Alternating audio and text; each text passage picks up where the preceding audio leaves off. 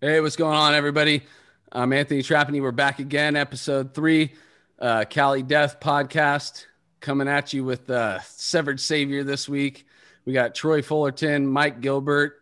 I'm on my resident homies on the podcast. We got Joseph, Casey, and Joel.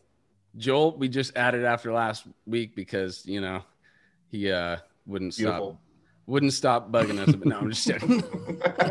No, we love him. We love him on. We want him on every week. So we're gonna have him on every week. All right. So where do we start? Welcome to the podcast. Yeah, dudes. welcome. Yeah, thanks for having us. Oh yeah.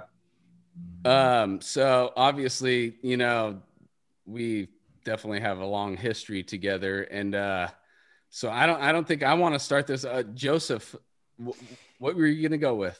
Oh yeah. So been a fan since probably Servile was probably the first one that came out when I was into death metal, and then saw you guys at the Winter's Tavern show, which kicked off your 2012 tour. Blew my mind. One of the sickest shows ever, easily. Jesus. And definitely remember highlights from that. You guys did a Suffocation cover, I think, on that tour, right? You played yeah. Cover Thrones of Blood. Someone fucking like Most of our knocked me out in the pit in that I- song. I remember seeing somebody getting leveled. That was fucking me, Well, probably. now you're meeting him, dude. Yeah, that was me. And yeah, dude, just super stoked to talk to you guys. That's, we usually like to just take it back to the beginning of, your interest in death metal and metal in general, music, and just, so either you guys, whoever wants to start, maybe just say how you guys got interested in playing music. And literally death metal. take it back to like when music became important to you, like when you decided you guys wanted to become musicians. Whoever wants to go first, because you guys went to the same high school together, right? Yes. Yeah. That's where we met. Okay, so you're coming into high school. Did you guys know each other? Go for it, Troy. No. Okay. No, I transferred to Mills as a sophomore, and so it was like surprise, new school. That's coming from Montana, right? I came down a year before that, and I went to Okay. I went to freshman year in Mountain View, Okay. and then moved to Millbrae, and yeah, it was an interesting beginning, but and then Mike and I met, like I had to go to freshman orientation, I think it was, even though I was a sophomore, and we met there. We didn't really start hanging out until like a couple months later, but Yeah. So I don't know why I was there. I was at the school that day for some fucking reason, like a got in month trouble, before. so it made you Yeah. go introduce freshmen or something. No, I don't remember if it was summer school or something. I think I was in like a summer school class, and it just happened to be the same day that there was the orientation, and I still looked like a fucking douchebag, and Troy had long hair already, and he used to wear this fucking happy face shirt that had a bullet hole right in the forehead with the blood streak coming down. It's kind of like And, Watchmen, right? Is that Yeah, that's Watchmen. kind of. I think it was before that, but Okay. I don't know. What year is this? 92. Nah, dude, Watchmen was in the 80s, bro. Okay, whatever. So Don't know what it was from. I found it at like a Goodwill store. So yeah, Yeah, so I I look Go ahead. pretty much like I look now, a fucking douchebag, and Troy was all metaled out, and for some fucking reason, one of the fucking kids was like, "Oh, here's this new kid. Why don't you show him around?" And I was like, "Okay." Met So Troy, he's- "What's up, dude?" And we had an instant dislike for each other, I guess. And Typecast. he pretty much, well, I didn't think anything negative of him. I think he didn't like me at first, which is most people's first reaction. And he just I'm thought trying I to was remember some, if that was mine. I can't remember. he just thought I was some preppy fucking dork that was, idiot that was there to show him around or something. And I was like, okay, so here's the center court. So yeah, all right, peace later. And he's like, yeah, I'm out later. And then I think we met like for the first time. Really, he was he like almost instantly got a job at the Straw Hat Pizza that was 2 blocks away from my house.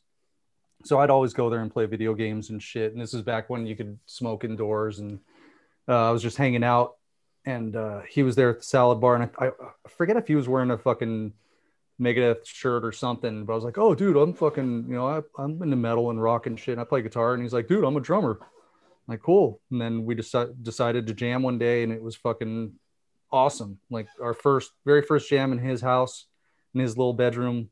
They were just super tight. I want to say the first song we played together was Master of Puppets. Is that right?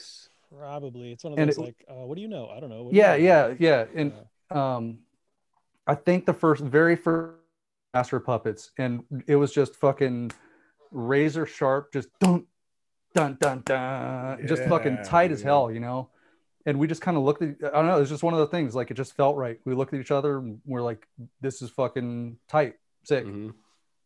So that's my story. One of those things. Well, no, it can't be your story, dude. We just fucking started. That's it. We're done. No, yeah. Got Troy, what do you got to say about what he just said? Oh, yeah. There was some girl's preppy older brother who was like the football quarterback or something that, came up to me and, hey, what are you into? Found out I was a musician. He's like, oh, I know somebody that plays guitar. Let me introduce you to him. So anyway, fast forward to the jam session. It was one of those things where having recently jammed with a couple other people that I just didn't hit it off with at all. And then seen Mike play, went over to his house one day after school with some friends because they're like, oh, dude, you gotta check this guy out. He's like, his every AC/DC song and the solos and Megadeth and all kinds of shit. He can play them all like note for note. And so we went over there. I think this is sometime after the Straw Hat, but before we jammed. You're right. Was it Jer? Yeah. You and Jer that came over? Okay. Yeah. I remember that now. Yeah. And so it's one of those things you're like, oh, well, I don't know. How's this going to go? Let's see. And it's, oh, what do you know? I don't know. What can you play? What can you play? And it's like, oh, this is shit. Okay. Well, I don't know. Try something. And then you start playing that first song. You're like, oh, shit. Okay. Yeah. All right. Oh, what else? Play another song. You're like, oh, fuck. That was good. All right. Play another song. It turns into like, 2 hours of playing everything and he knows it like perfect. It's like you've been playing together for months or years or something. So yeah. Cool, dude. So like how long did you guys do that before you started writing original stuff? A long time. Yeah. Well, yeah. Okay, I'm gonna bring it up. When was what grade were you guys in? For where? Wait, what did you say? That's a ways away. So there's backstory to all that too. Okay. Because we had a mutual friend named Paul Ponikoff. I just met at your wedding. Yeah, his brother is Pete Ponikoff of Benum. Mm-hmm. Some people may know of him.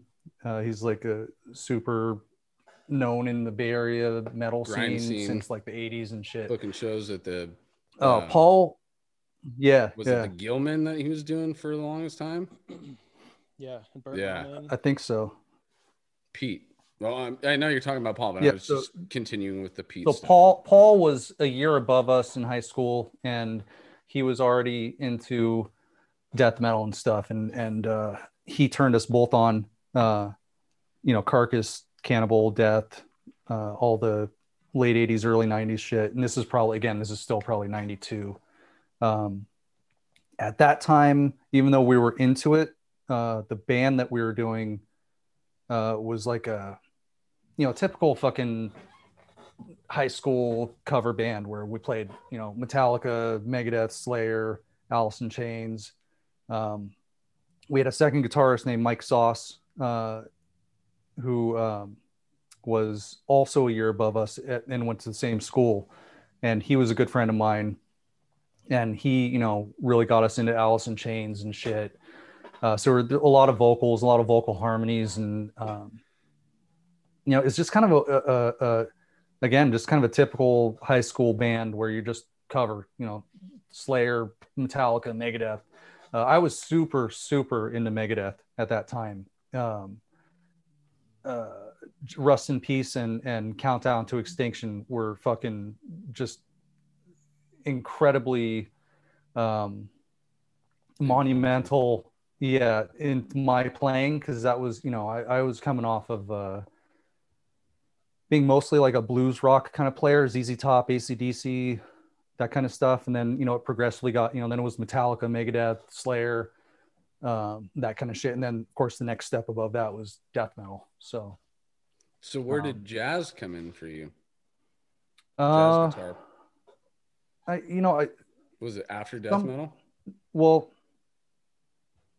yeah, I mean, I was always kind of into progressive stuff. When I was a little kid, like 4 or 5 years old, I remember my dad showing me like early 70s Yes, like Fragile and Close to the Edge. He got me into the Police really young.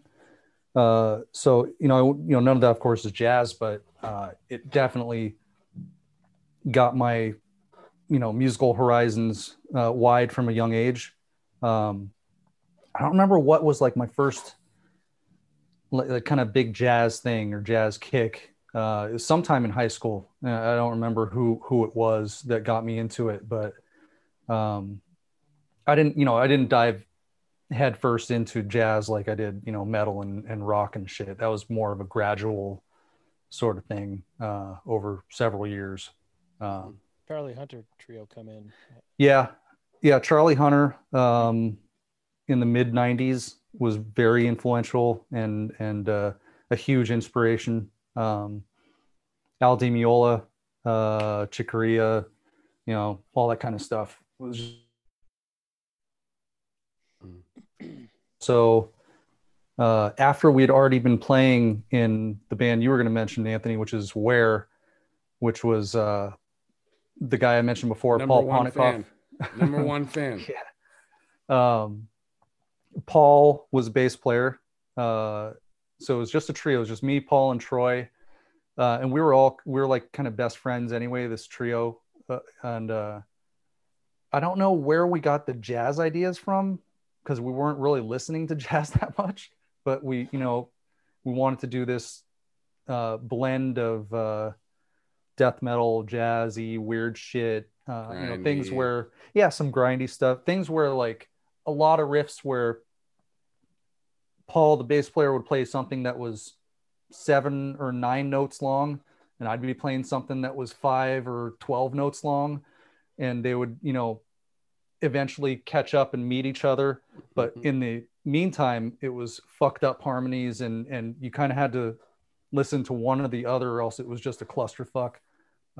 It was 2 a.m. Copious amounts of smoke were in the air. Yeah. Ren and Stimpy were on the TV. It's somewhere in the haze. Ren and Stimpy was definitely on the fucking TV, dude. Yeah. Just the intro, though. So were you guys self-taught or were you guys taking lessons? Troy? Self-taught here, yeah. Yeah, I was self-taught. When I got my first guitar, I think it was like Christmas when I was 12. My dad showed me the Bo Diddley rhythm, which is just a E and then you bridge to the A, but it's a 3/4 rhythm sort of thing. And he just showed me, he played it and said, "That's all I'm going to teach you." I'm like, "Okay, great, thanks." But I learned it. I realized that it was actually kind of a cool little lick, and starting off, with a 3/4 strumming pattern was interesting, because I didn't really have to think, I didn't have to learn it. I didn't learn 4/4 and then go like, "Oh, I got to learn 3/4 now." And it was off. It just like, it's like I started on a weird timing kind of thing. But yeah, self-taught, other than a couple lessons in the first like 5 to 7 years, one here and there from just random dudes, but it wasn't there was no jazz or anything. I did take a couple of lessons from a jazz player later on when I was like 19. I took, I think, 3 or 4 lessons from this dude named Tony something at Gelb Music in Redwood City. And I learned a lot of shit from that guy. He was a really good player. So how long did Where last? I want to say 94 to 98. That sound about right? And basically, right after that, Severed came less than a year later. Troy, So, are you talking? Oh, there you go. 99. we so we had talked about starting Where for a while, and then just like kept putting it off. Didn't have anywhere to practice. I didn't even have a drum set at the time. So we eventually got that going. In the end of '94, we were like, made this deal for like, by the end of the year, we've got to jam somewhere. And then it was like a last minute thing.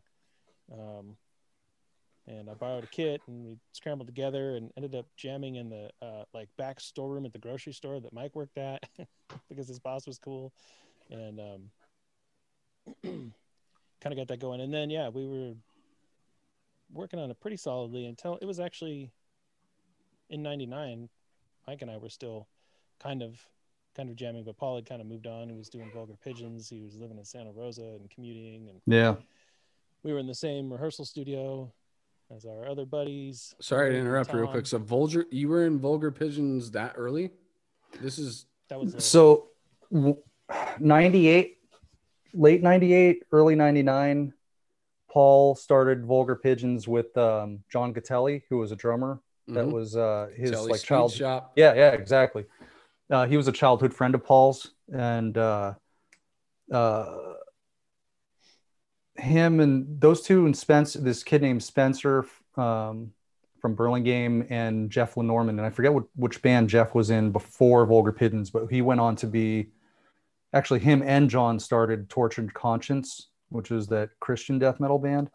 But anyways, Where was just kind of like going nowhere. We had a few good songs, but we weren't taking it too seriously. And Paul, wait, you were where, but you didn't know where. Yeah, come on. Sorry.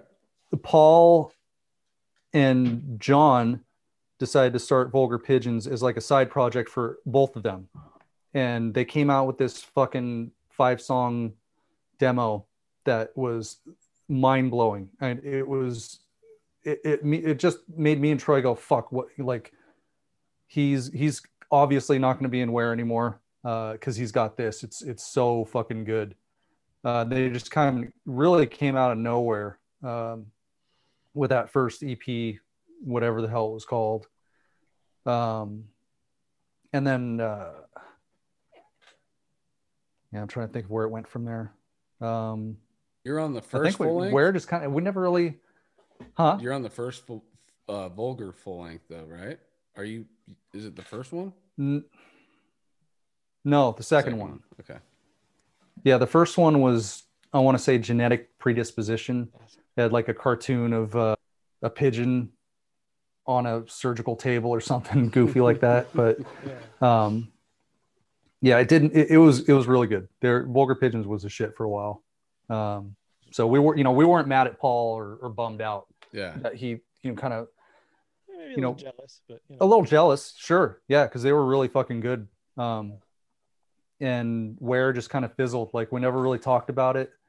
Did Where ever do live gigs? Oh yeah. Yeah. Lots. And you guys did like a split EP with somebody too, right? No? I don't think so. Or is it just the recording that you guys have? Recorded an EP or two. Planet of the Apes. Bunch of. By the way, it's only on my iPod, so if you guys have it, dude, I need to get another copy because my iPod takes a shit, dude. I don't have any Where. Which we've got some. There's multiple versions. Yeah, there are multiple versions. Different versions of the same song. Some with vocals, some without vocals. Some Rare Bird. Love that shit. All right, so Where was kind of fizzling out, and then what was going on from there? Well, kind of what was happening there was that Murray and Tom and my brain just went blank. Armando. Greg and Armando. Had been jamming. I don't remember when Tom and Murray started Christ Denied. That was maybe 96, 97, something like that. I don't know. They'd been around. I think it was 97 or 98, something like almost a couple years at the time, and then they moved to the same rehearsal studio we were in Redwood City, and then Tom moved to Hawaii, and nope. No. No, All right. Correction. no, it's just a minor detail. They didn't move to the same rehearsal studio. They were, I forget where they were jamming originally. Well, that place in the city, like the empty. Yeah. decrepit- And then Murray asked me if I wanted to jam with them, and then they came to our studio, and Greg was using your drums, Oh, and yeah. it was me, Murray, Armando Avalos, and Greg White on drums, and we didn't have Just a vocalist. instrumental? Just instrumental. Yeah. But I mean, it was just like a bedroom death metal band, like Yeah. there was Tom and Murray started it, It but started Tom very- moved to Hawaii, several months later. What? Tom was super into doom, so it was slower and doomier in the beginning. Yeah. and then it got progressively heavier. He- faster. yeah. Yeah. So Then he. I came was to, jamming with them. with him. I was jamming with them, and then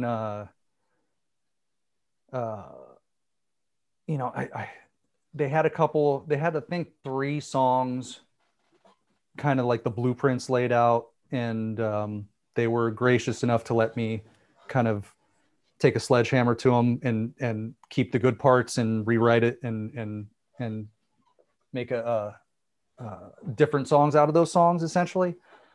And Troy came to our because we're actually practicing before Werewood practice, and at some point we realized that the drummer was not up to the newer material, unfortunately. And I asked Troy, hey, do you want to just jam with us? Because I think Troy got there early one day or something. I'm like, dude, have a seat. You know these songs. I think Greg couldn't make it last minute or something like that. Like that. And when Troy sat down, it's like all of a sudden the songs were legit. I hate to say it, Greg was a really good guy, and a good drummer. Yeah, he was a good drummer and a good guy. He just wasn't up to speed for blast beats and shit. And Troy was. And Troy came in, and it was just like, when me and him first jammed, it was just instantly, it was legitimized, and it felt like a real band all of a sudden. And I think it was maybe a week before we kicked Greg out after that. Yeah. How long until Dusty came along? Not that long after, maybe a month, a few weeks. Was that like through that. Murray? Yeah, I forget. Also? They were. I think he was friends with Armando. I think. And Yeah, I think you're right. He'd come to practice, and then because he, was a guitar player, not a vocalist, but he could growl, and it was one of those things. Like, I don't know, one night, several beers later or something, it was like he got on the microphone, and we're like, oh, hey. Did he come from a different band? Dusty? I don't remember what band he was in. He was a kid. He was like 17 or something. We were all like 22, 21 or 22. Actually, no. Yeah, 22 or 23 at that time. And he was like 17. And I had, partied with him at Murray's apartment a few times. And he just turned 18 right about the time that he joined. Yeah. And he came and did vocals, and it was fucking great. He looked exactly like he did when you guys remember, when we played shows with him. Like, he already had hair below his ass and fucking, fucking windmilling, and fucking, he had a good growl from the get-go. So that was another thing that was an instant, it hit it off instantly. He was a perfect fit right from the beginning. So cool. So you guys got all that together, and then how long before Puddle of Gore demo EP, whatever you want to call 2000, 90, before we were recorded it was probably about a year, because that was around May of 99 or something by the time I joined, and then Dusty joined, and then we wrote the rest, because he already had 3 songs, and wrote a couple more. So the we first played a couple shows, and then we're like, oh shit, we need a CD. Yeah. And so First song was Steel Toe. Second was Puddle of Gore. Third was Barry. Fourth was Fecal. Fecal, yeah. And fifth was Molesting.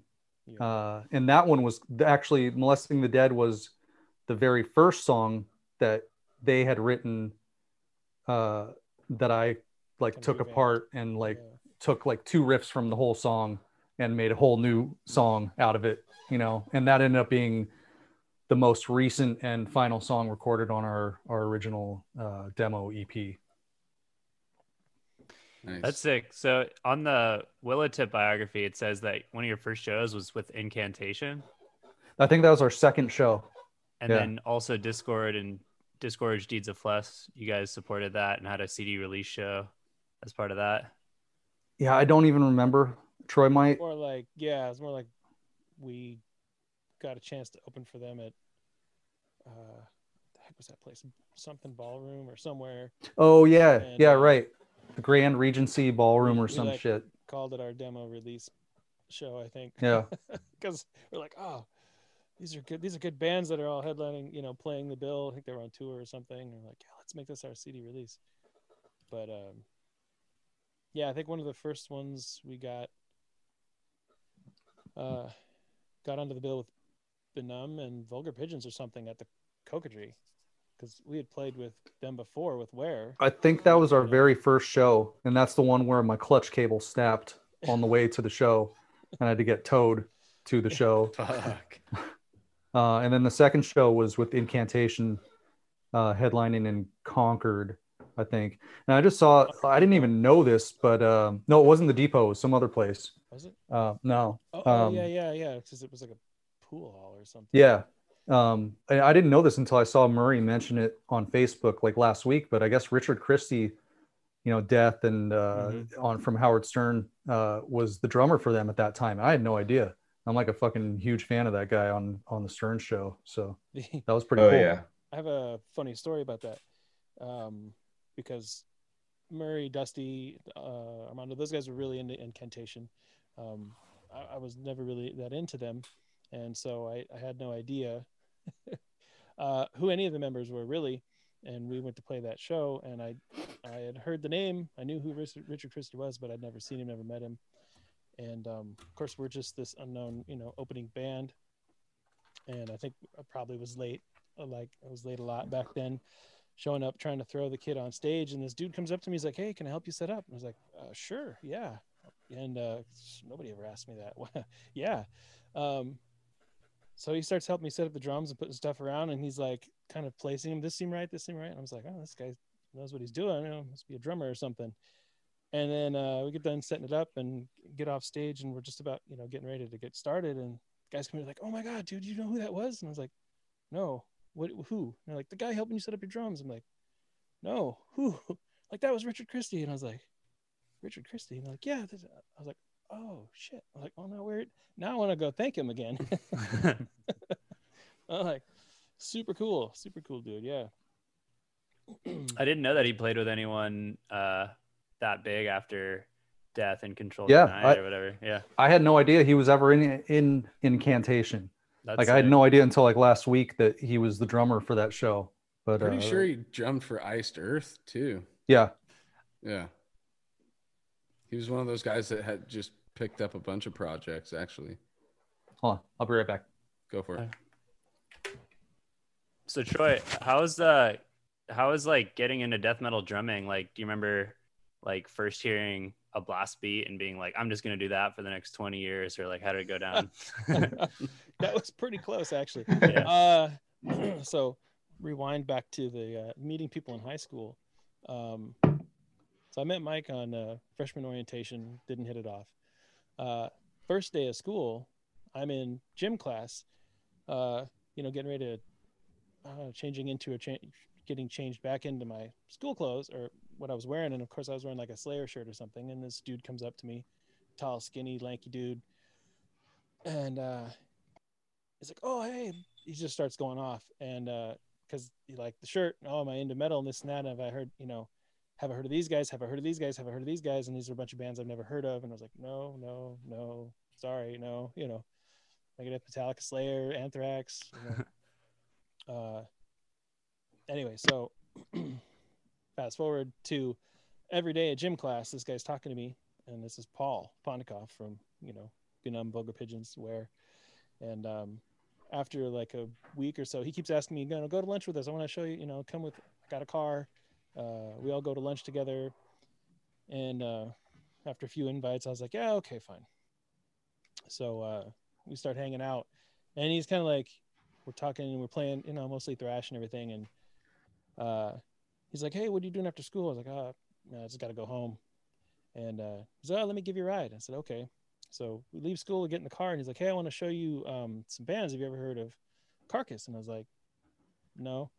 He's like, well, here, let me play it. So he puts on, I think it was something off of, not Corporeal, but anyway. Symphonies. Yes. Symphonies. And it was not really like, I liked their later stuff, or probably more than the earlier stuff at the time. So it was like, yeah, it's okay. I think the music's cool. I don't really dig the vocals, but whatever. And he's like, all right, have you ever heard of Cannibal Corpse? And I was like, no, man, I've never heard of any of these bands, I swear. And he's like, here, let me put this on. And he puts on Hammer Smashed Face. That album had just come out. It was, just came out.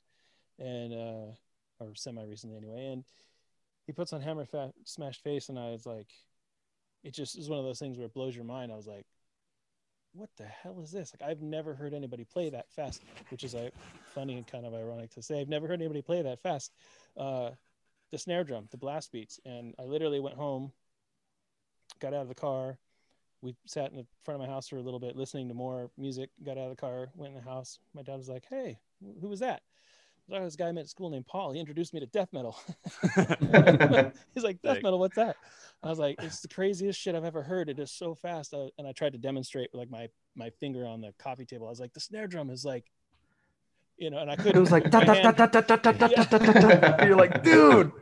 I couldn't move my hand that fast yet. I was only playing thrash at the time, so, but yeah, it was one of those things that blew my mind. I was like, oh man, like this is, because I was an angry kid looking for ways to express physical violence. So I was like, this is great, Nice.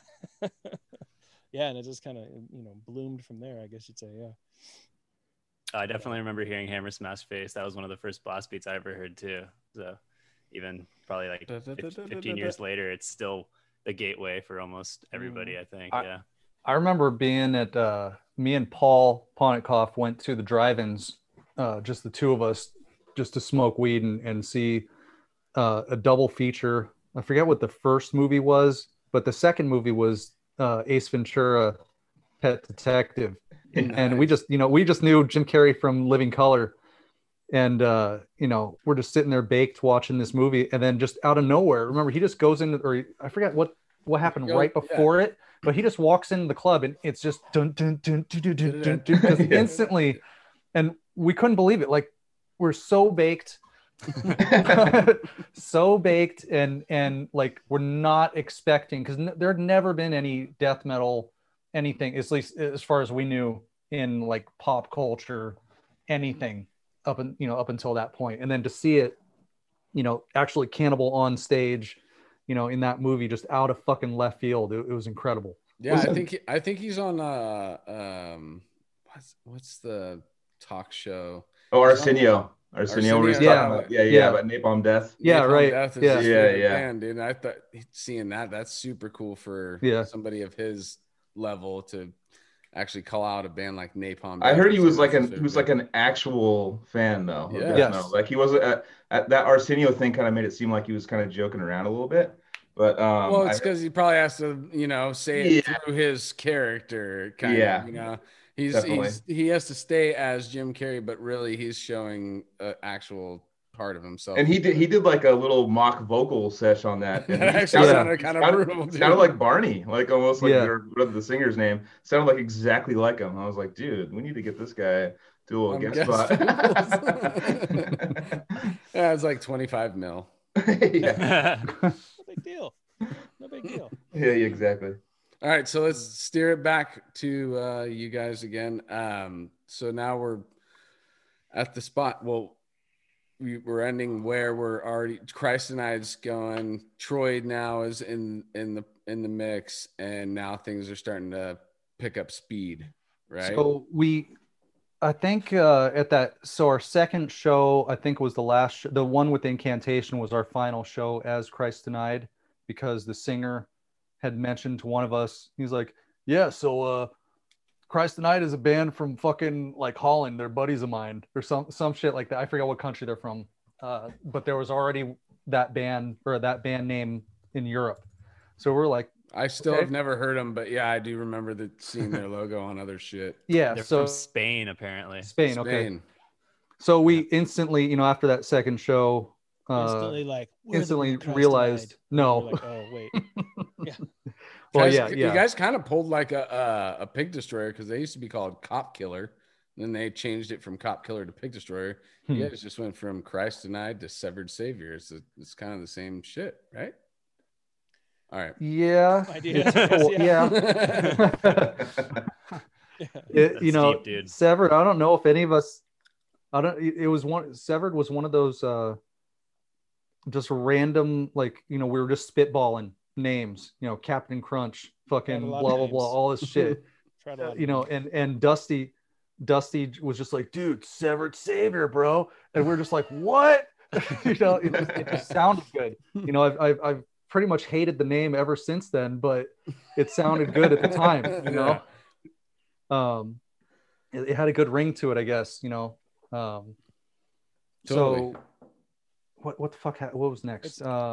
It's sacrilegious to say, but there was a lot of names. There was just like spewing of names. Yeah, and we were trying to decide on them, and there was 5 of us in the band, and there was a vote, and some of us lost. I voted against it. Okay, so that sounds like maybe I voted against it. Troy, let's hear I'm pretty your sure Mike runner-up, and I dude. voted against it, actually, but we You lost. voted against it? Troy he's going for Captain Crunch. Missed opportunity there. Right. In hindsight, we probably picked the right one, but at the time, we were like, It's a standout logo. That logo definitely catches my eye when I see it.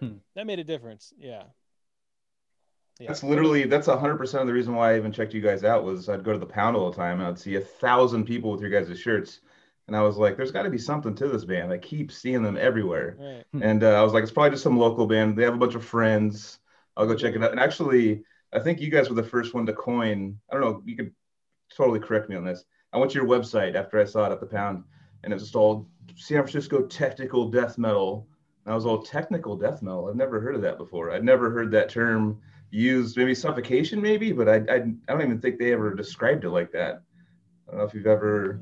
I don't remember that. Yeah, I don't remember ever like describing other than just like death metal or whatever. Yeah. On your website it said brutal technical death metal. Yeah, technical brutal California or something. Yeah, I think it'd say California in there somewhere too. Yeah. That was the first. I give you guys credit for that. I think you guys started it. West Coast. Yeah. It was one of those things when you start to see it. The first logo was pretty cool, but then who did that one? I don't remember. Some tattoo artist. Yeah, and then Demon got it tattooed on the back of his head.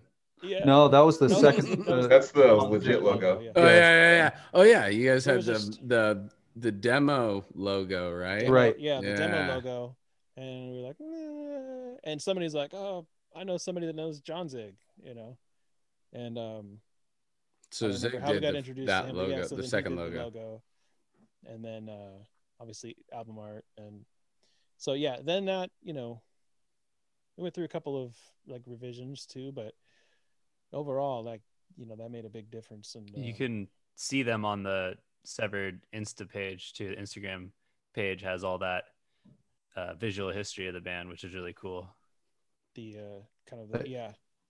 I don't think I've ever been to it. The like we're the most. We always Mike, have been.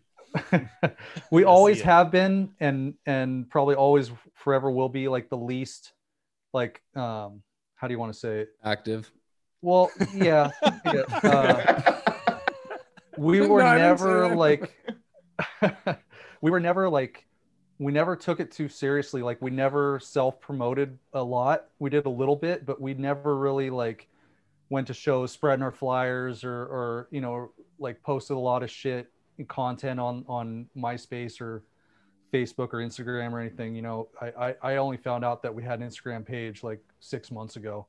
Yeah, it was like a word of mouth thing. Yeah. And just like, Grassroots. dude, you got to check out this band, Severed Savior. Well, That's how you- I think at one Comment on, point, I think at one point at the beginning, or near the beginning, when our demo was out, the Puddle of Gore demo, I want to say it like of the MySpace music death metal charts or whatever, like some of the demo tracks were pretty high up on that, and I think that did a lot for us. And I don't know how they got there, but mp3.com, bro. that's where I found you guys, mp3.com. Yeah, maybe that. Maybe My story of finding you guys is actually on the first episode, which I think is now deleted. Decrepitated Tormentation. Why that was entertaining. You should keep it up. Right on. Well, I think that the reason why I think we were deleted is because eventually I'm gonna have to tell those stories again, you know. So it's like, whatever. But the story is that meeting Dusty at the Pound, and that's how he had told me to check Severed Savior out, mp3.com. It was, yeah, I think that's right. It's just so funny, like mp3.com, dude.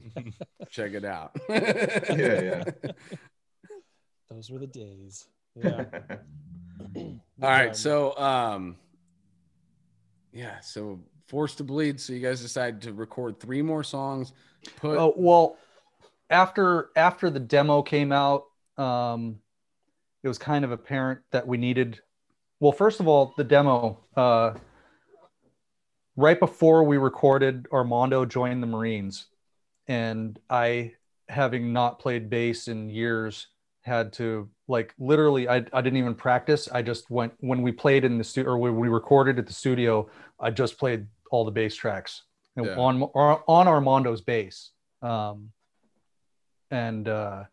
he was pretty much gone for, I don't know, a couple months. He got kicked out for getting into a fight or some shit. So he didn't make it all the way, but he came back and we're starting to write some newer stuff. And I forget what the deal was, but we ended up kicking him out, which sucked. But this is a good dude, funny motherfucker, but it just wasn't working out. I think he was getting too drunk all the time or something. I don't remember. He slept through too many practices on the couch. Yeah. Passed out drunk. Yeah. Yeah. So I asked Murray, I'm like, dude, fuck yeah, I'll do it. And he just one day he's from second guitar player to our bass player. And I think we did play a show or two like that.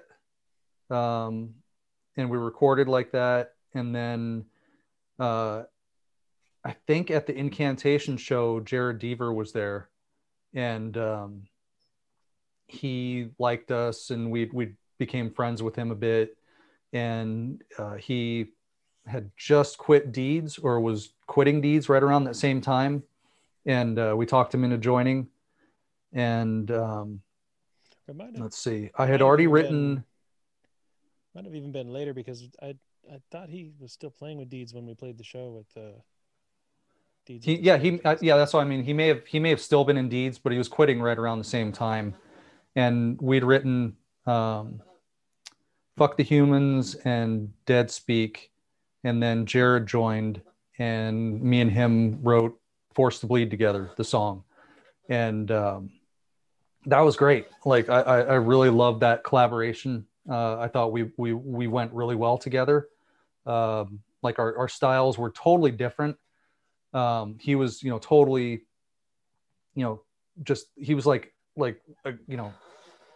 from Deeds, he just sounded, his style was Deeds of Flesh. And my style was totally different. And he would always say, dude, yeah, I'd never write that. Like I'd show him a riff and he'd be like, yeah, I'd never write that, but it's cool. And, we kept it. And there was a little bit of headbutting at the beginning, but not really. And for the song Forced to Bleed, well, that, you know, we decided to record the 3-song EP, Forced to Bleed. And I think at that time he didn't have all of Fuck the Humans and Dead Speak down. So I ended up recording, he had some parts down, but I ended up recording both guitars at some points in the songs. And you can actually kind of hear, if you listen with headphones, you can kind of hear where the switch is because it just sounds different. And then, so that was late summer of 2001, I want to say. Yeah.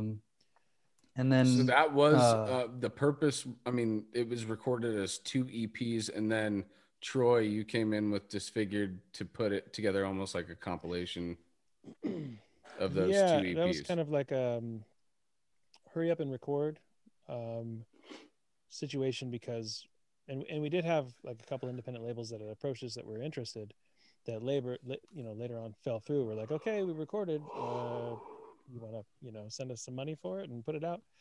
And they're like, oh, something happened, I don't have the money anymore. And it was like, hurry up, record, get it put out, because we were being courted by Unique Leader. But in order to get signed to Unique Leader, we needed to have like a real CD out, not just a demo. And so that was kind of where, it was like, hurry up, get this recorded, get it out, and then we can get signed to Unique Leader. Right. And so yeah, at that like last ditch effort because we had already like booked the release show with Deeds and Disgorge and those guys in November 21st or something like that. And it was just one of those things, like all of a sudden we didn't have a label that was going to put it out. So are you saying that Forced to Bleed was 2 different EPs put together? Yeah, the puddle of I thought it was Bleed. Okay, go ahead. Forced to Bleed is the 3-song EP, right? Yeah. Fuck the Humans, Dead Speak, or no, Fuck the Humans, Forced to Bleed, and Dead Speak. Okay. And then our EP, our demo EP, Puddle of Gore, 5 songs were the bonus tracks, right? So the bonus tracks were longer than the 3-song EP and sounded infinitely better. So it was like our bonus tracks blew away, even though the music, was better on the first 3 songs. The 3 newer songs, they sounded like shit compared to our 5 demo tracks, which was kind of funny. Mastering too, because we had to put these 2 completely different sounding recordings together, and then I don't know why we didn't just have them mastered separately, if it was just money or time or what, but yeah, getting them all mastered together, it's like it made the first 3 tracks super tinny and no low end, and it made the last 5 tracks super bassy, and yeah, it was not ideal, but there was a time crunch, dude. But regardless of how you guys, this is a conversation that we've all musicians have been having, and we've been having recently. It's like, we're never going to be happy with our recordings. And Forced to Bleed to me was actually a very like powerful, influential album that I had come across early in my development as a death metal fan, and regardless of how it sounded, like it like made a really big impact on me. So in the end, it doesn't matter what you guys are nitpicking about how it sounds. You can't deny that the first 3 songs sound like absolute shit, and the last 5 are demo tracks sounded like a legitimate recording. Dude, I feel like the biggest novice. I had no idea. I had no idea there were 2 different recordings. One sounds like it was recorded with a fucking ghetto blaster in the corner of the room, and the other sounds like an actual studio recording. Which, by the way, is how Carnivorous did all our pre-demos before Troy. I think we might even have did one ghetto blaster recording with Troy at the rehearsal too. Yeah. So okay, Forced to Bleed is recorded. Now what happens? You guys just So we had, Troy, do you remember what month we recorded? It was sometime in summer of 2001. It was like June or July, right? Yeah, because we had to hurry up and get done so Vulgar Pigeons could record. Yeah, that's right. We were trying to make a good recording, but It was out of some dude's house. Larry Santiago, very cool guy. It was a blast. It was a blast. No, Vulgar Pigeons recorded before us with him. Oh, was it before? Yeah. Yeah, because I'm the one that talked us into recording with him. Because it was so much fun to record there, even though it sounded like absolute shit. Yeah. Vulgar Pigeons came out all right. Yeah. Paul had a funny quote about the Vulgar Pigeons Summary Execution album. He got interviewed somewhere, and they were ragging on how shitty it sounded, and he was like, you know what, our goal was to make it sound shitty, and it surpassed all of our expectations. Like it was way shittier than we were hoping it would be. But That's rad.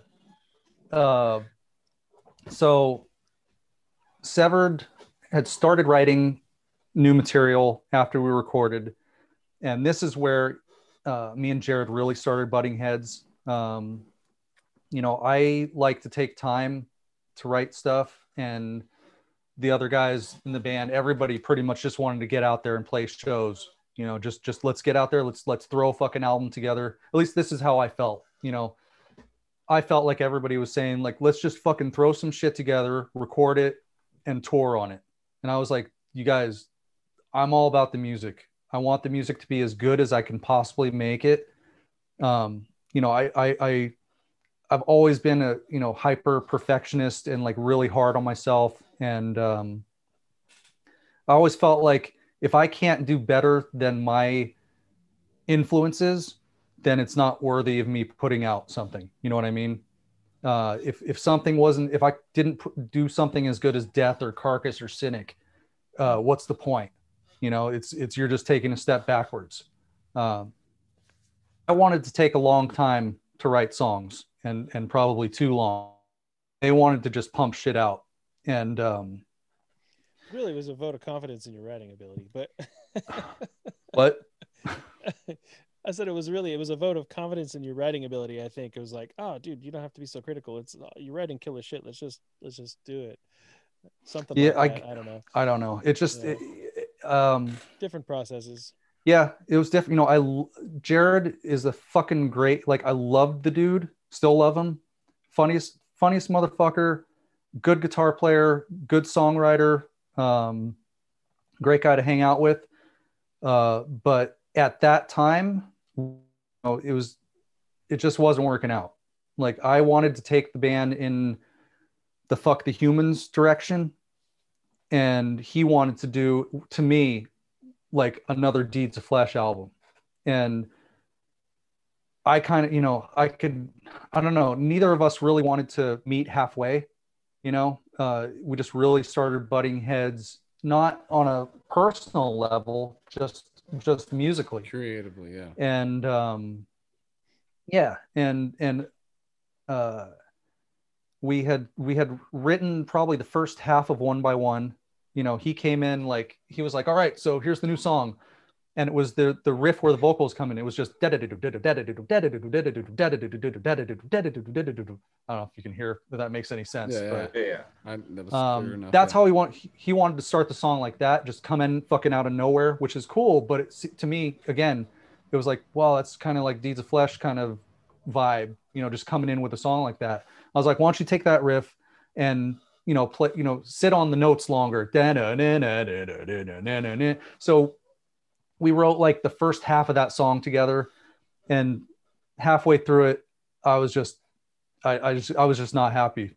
I later came to love all that material. It just, at that time, for me, it wasn't my thing.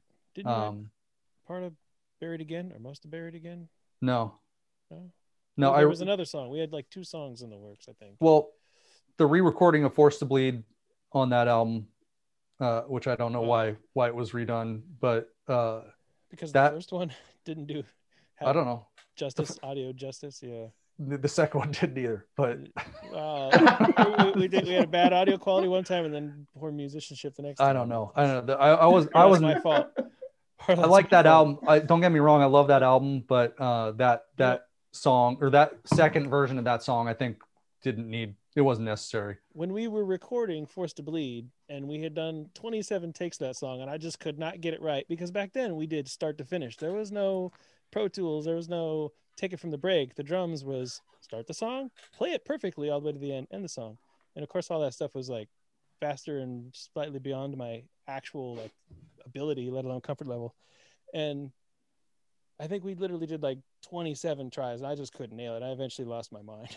Just tracking the drums, though. Just tracking the drums on that song. Right. Which was also in another dude's house, right? That was in Larry's. That was, I'm talking about the first time on Forced. The first time. Sorry. When it came up to re-record it for Brutality, right, I wanted another shot at it because I didn't play it up, and I thought, this time I'm going to nail it. This time it's going to be right, And so how'd that work out for you? Didn't work out so well. I don't know. I was going to be a little nicer with the way I was going to say it. It wasn't bad. I'm just fucking with you. It wasn't bad. No, I know.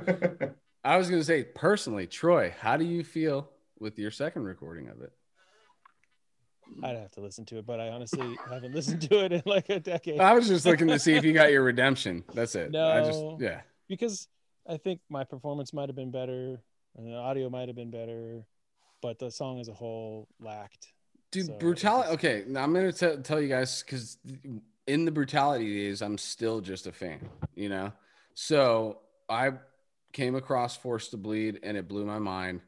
And then Brutality came and I noticed the change, but I still really enjoyed the album when it came. It's got some really fucking catchy parts in it, And so I just look at it as there's the Mike Gilbert Severed Savior and there's the non-Mike Gilbert Severed Savior. And a lot of people do. It's not like I'm saying that in a bad way. I'm just saying like that's the way that I look at it, and I like both for what they are, So and something we also skipped over is that Mike didn't record on Brutality's Law. We didn't even say that. So I'm jumping forward. So Jared, you writing different shit. I was hoping, I was so happy with how Jared and my, what do you call it? A collaboration on the song Forced to Bleed came out so well.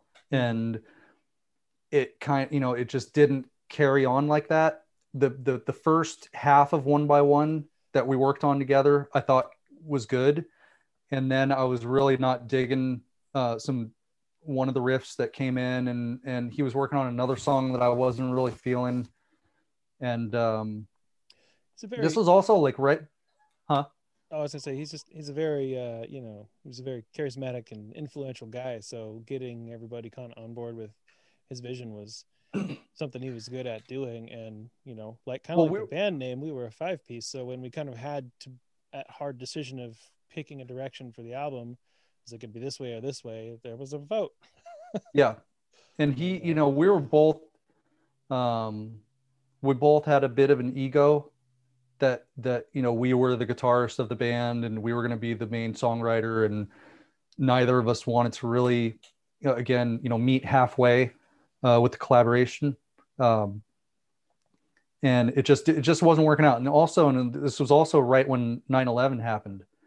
And that was a huge fucking, huge bummer, to say the least. Mm-hmm. And I just kind of, when that happened, I almost felt like, fuck, does any of this mean anything anymore? I just kind of went through a funk.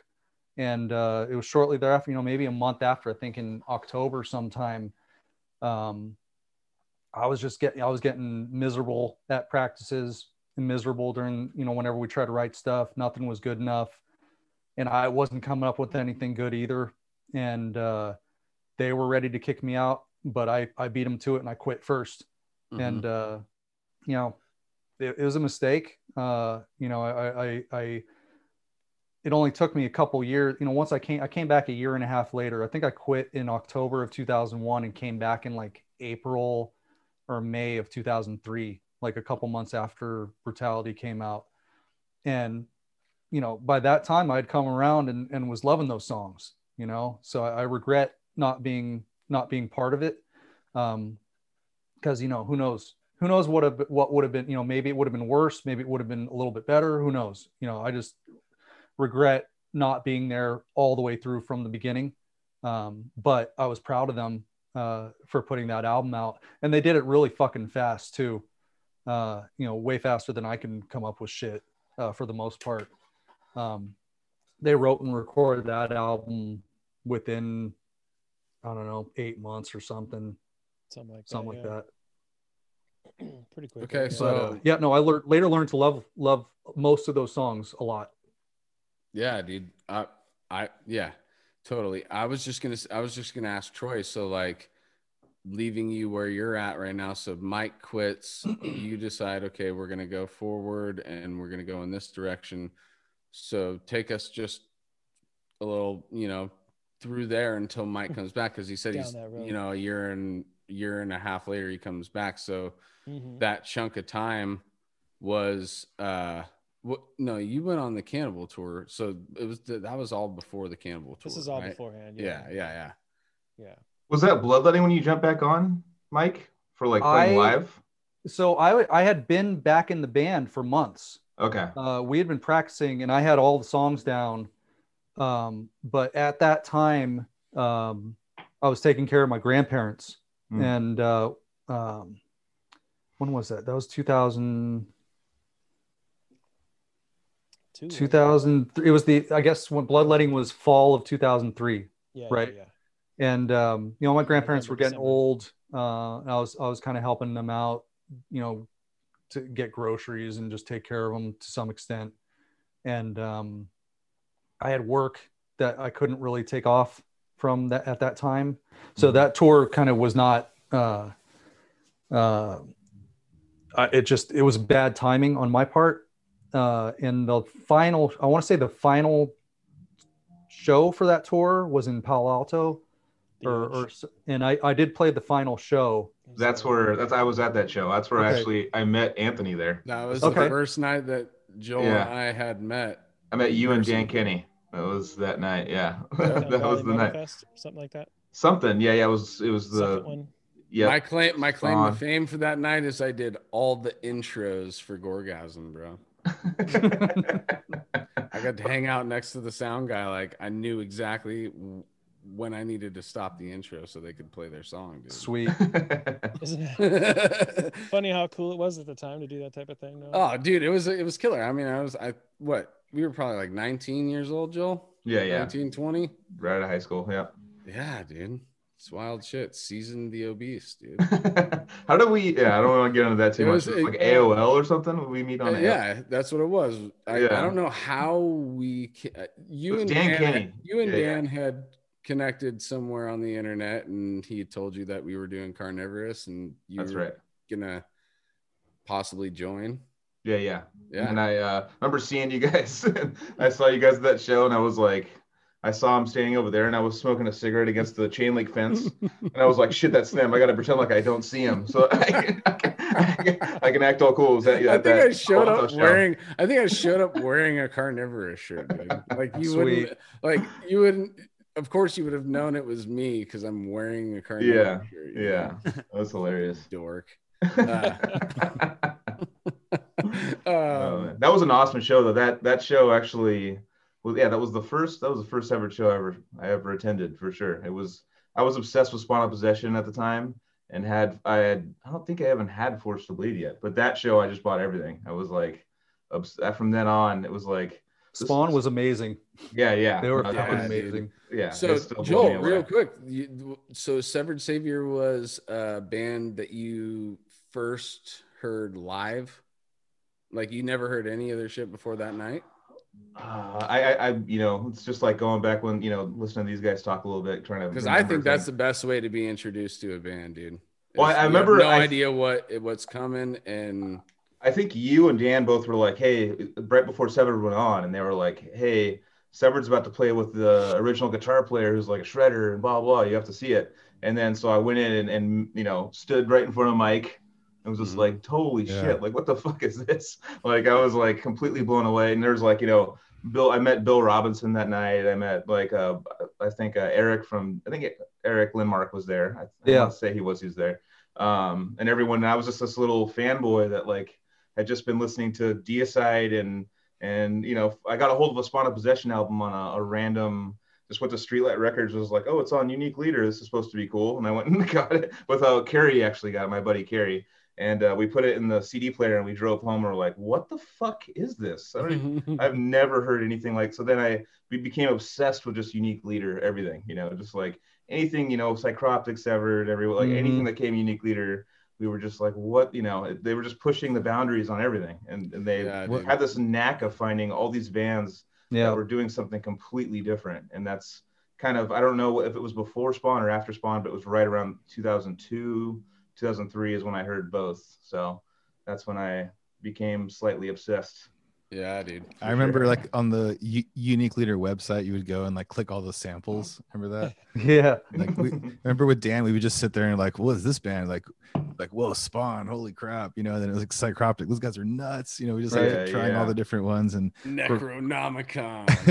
yeah. Totally, dude. There was cool stuff. Sanction? Yeah. What do you sanction, bro? I actually saw you guys. I might have heard the clip or something, but I pretty much saw you first, like before I heard the CD. And like I saw you guys it was a birthday party show in San Francisco, like Indeed's played. It was like 2004 or something like that, or somewhere, or 2000. I was trying to. Where was that? Talk to me about this. And I was trying to figure out where it was somewhere in the city. It's not. It wasn't. I had just moved there. Oh, 2004. Are you right after the Cannibal tour? Because that was our first show back from the Cannibal tour. I have a story about that too. Broadway, right across the street from where the Stone used to be on Broadway. And that might have been it. There was like, 15, like 20 people there. Del Rey. Dude, I totally forgot, dude. We drove, even before that. So Dan and I drove all the way from San Diego because we still lived back here. We drove all the way to the Whiskey in Hollywood to see you guys with Cannibal Corpse, and it was sold out. And we couldn't get in. We drove like 2.5 hours, and then we like walked up, and there's like, we're like, why did we get tickets? We just didn't like think about it, and we're like sick, dude. So we just like, it was like probably right at the time you guys were playing. We were so bummed. We're just like drove home like, well, that sucked. We're not doing that again. that happened to me with Cynic. Oh really? When Cynic toured with Cannibal and the Berkeley show. Yeah. Who else? Vader.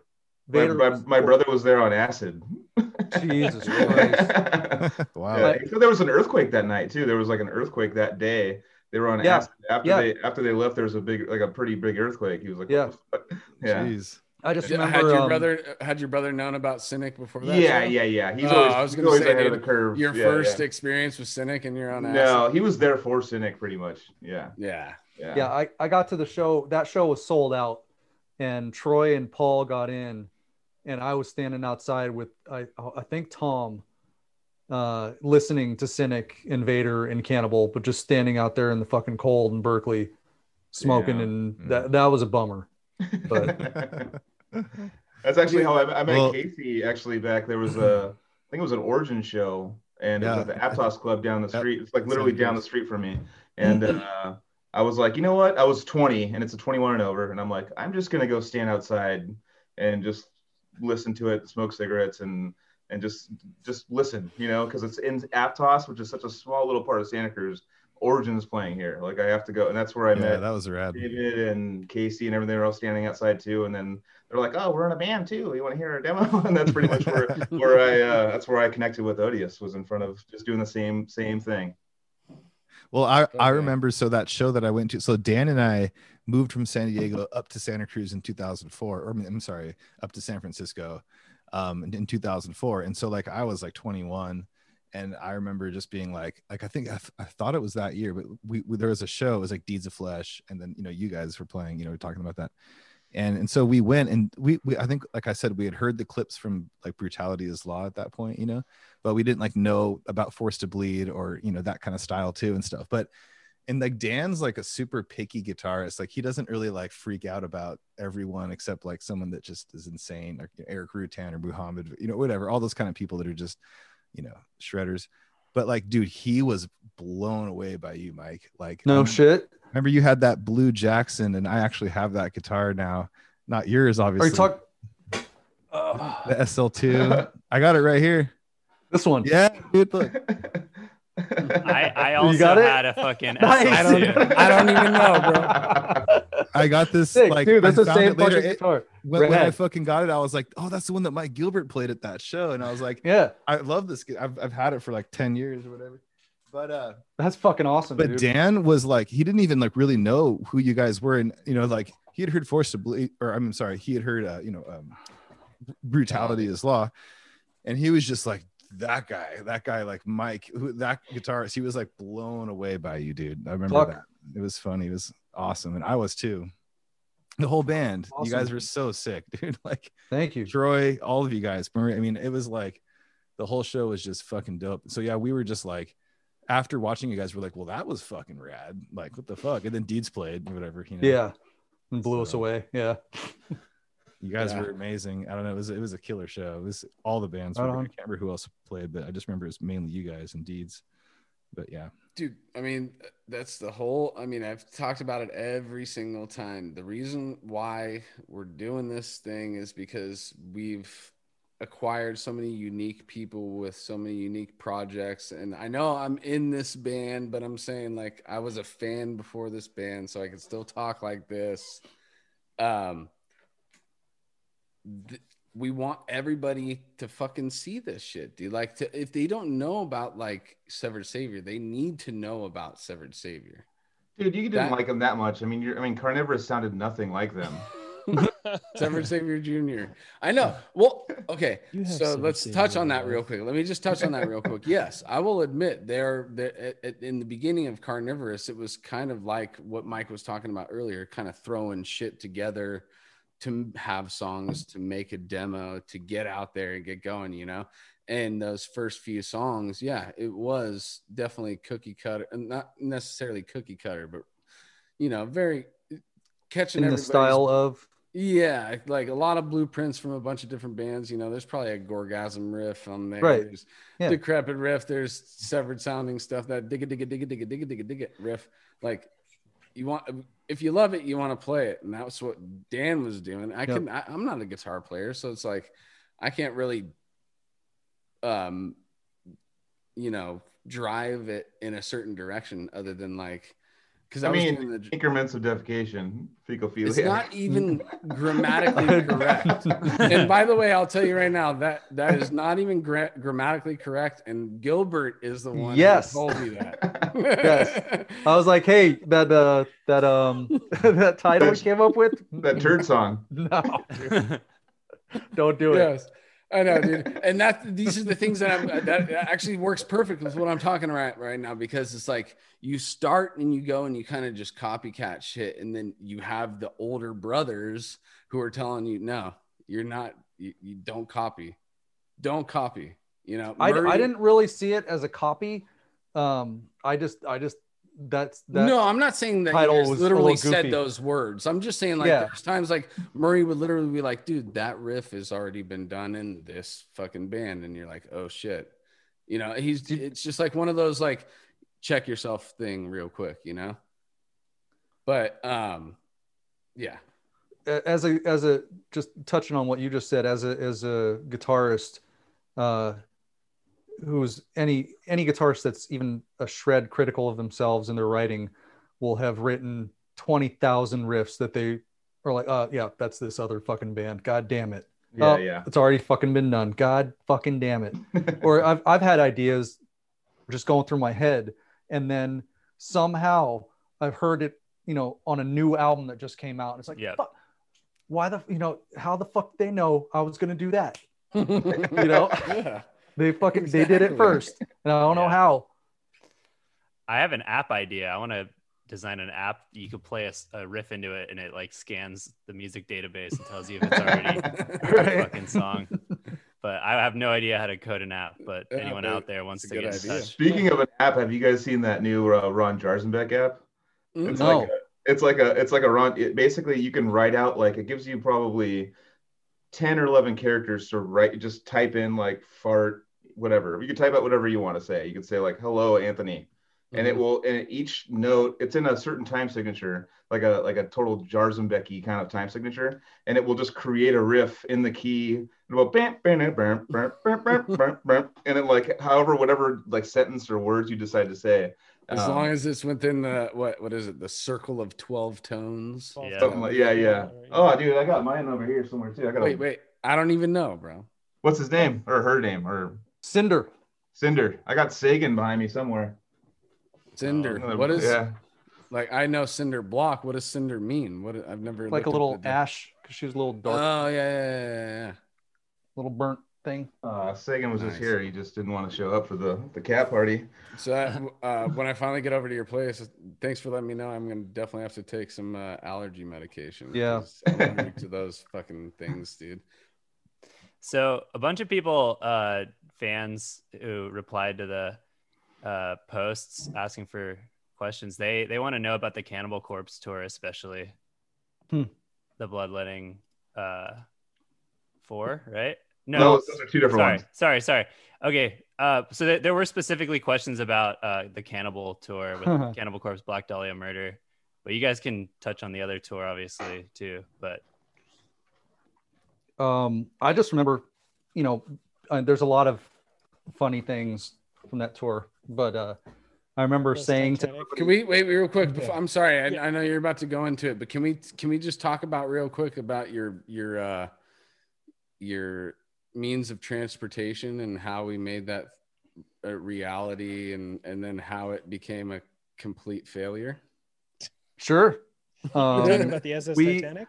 Yeah, I funded, for the most part, funded the purchase, which wasn't much, of a 45 foot or 40 foot 40 foot airport shuttle bus that Troy went down to Arizona to pick up. It had seats, rows of seats all the way through it.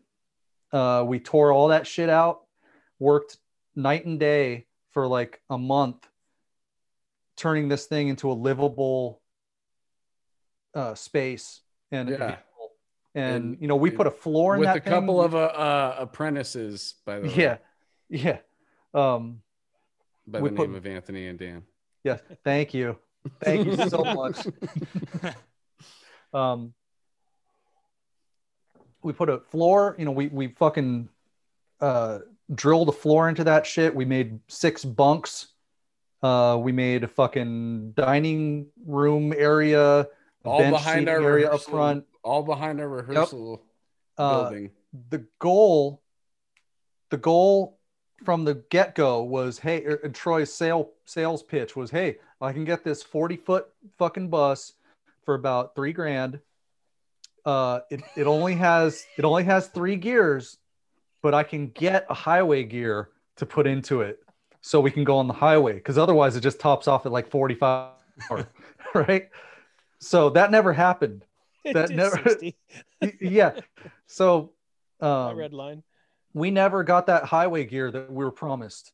So whenever we're driving on the fucking highway, it shifted first, second, third, and you just hear the fucking RPMs go up higher than any vehicle should go. And that's where it would sit. It was sitting at red line at like 5,000-6,000, about 50 miles an hour all the way around the continent like that. We bought a Who drove? this dude. This dude. Who was supposed to drive and then who did most of the driving? Did you wait real quick, Troy? You picked it up in Arizona. Did you drive it? Yeah. How'd that fucking go? Well, it was rough. I'd never driven a 40-foot bus before. Yeah, that's what I want to know. And, to be fair, that was not the bus I was trying to buy. I was trying to get an ex Greyhound bus, but I lost a bidding war on it on like eBay or something. Yeah, okay, I remember that. And then we were, again, last minute. It's like I'd been trying to get, waiting for this bus, waiting for the auction to end, and then I lost it. And then, we got a few weeks till we got to leave on tour. Now we need something now. Yeah, so what we could afford was ex Southwest Airlines airport shuttle, a city bus in Phoenix. So I flew to Phoenix and picked it up and drove it back. Yeah, it was I'd driven some like fairly big trucks, like, you know, flatbed trucks and stuff, but never anything like that. So Yeah, that's savage, dude. It was the biggest piece of shit. Yeah, it was. It had no air conditioning, so we had to put like an air conditioning unit that was meant for like a van in the roof. And every time we use it for 10 minutes, it would pop the breaker, the circuit breaker that we'd installed. So we'd have to go back and pop that thing. And it barely, you know, it took like 5 degrees off of the temperature. The electrical generator wouldn't fit in the engine bay.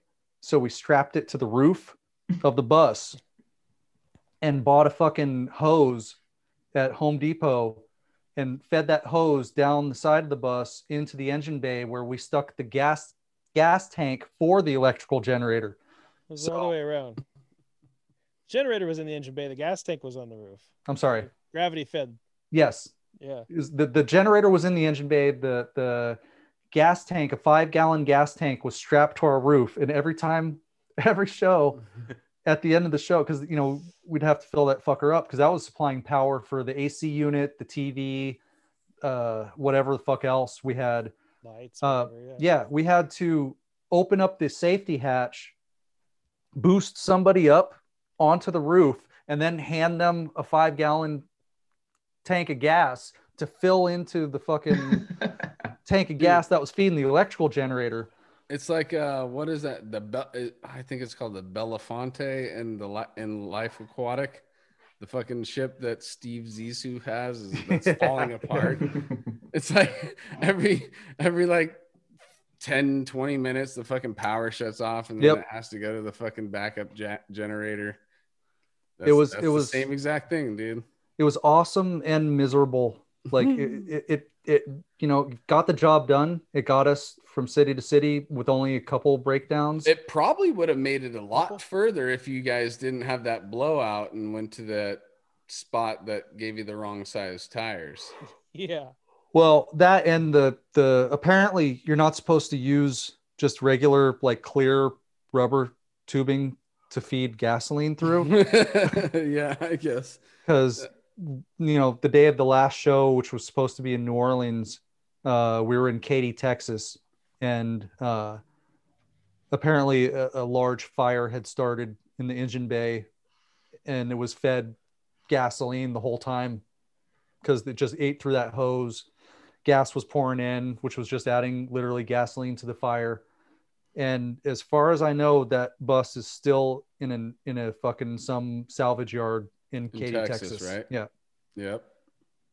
It actually kind of made you famous for a little while because I remember Murray was working for YouTube, so he got that on the front page of YouTube.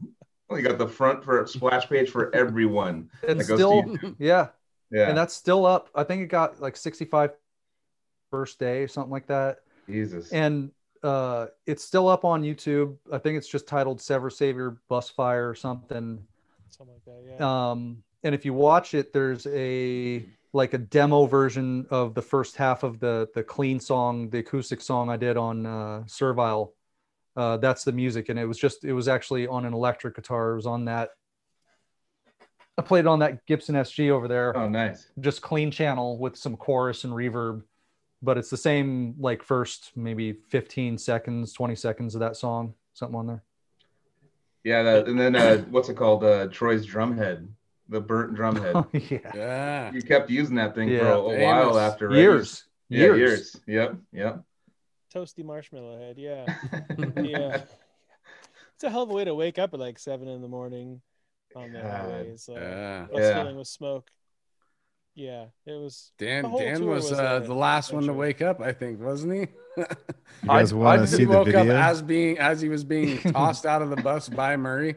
So that was the thing. Like, so I think the driver noticed smoke coming out from, and you know, we were starting to have problems with the generator. The muffler was clogging on it. Muffler was getting red hot, and it would smoke and chug. And so the driver's pulling over.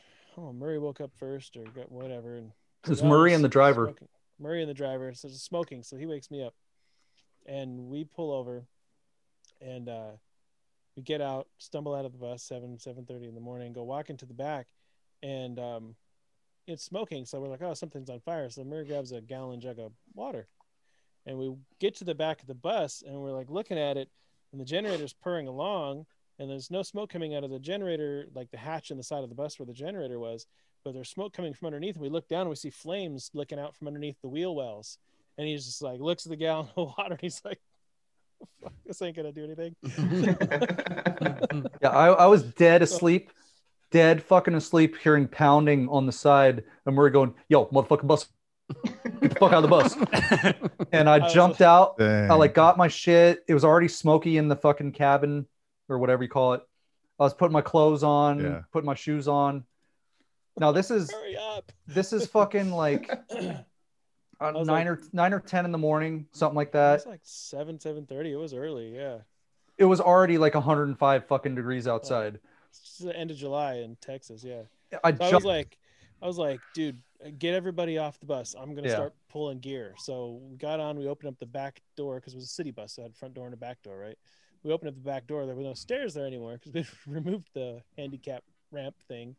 And wheelchair so lift. the wheelchair lift, yeah. And so he's yelling at everybody. He's getting them off the bus, and I just start grabbing gear and just like chucking it into the ditch on the side of the road because the fire is right underneath the gear storage and like the rear lounge that we never really finished, which was right by the engine.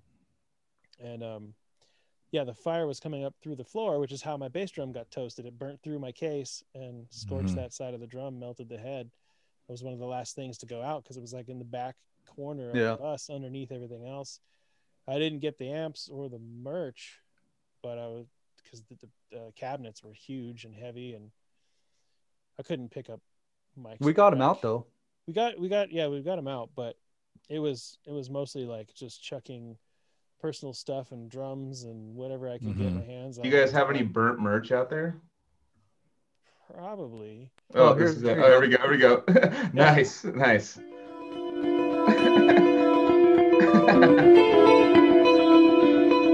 Oh man.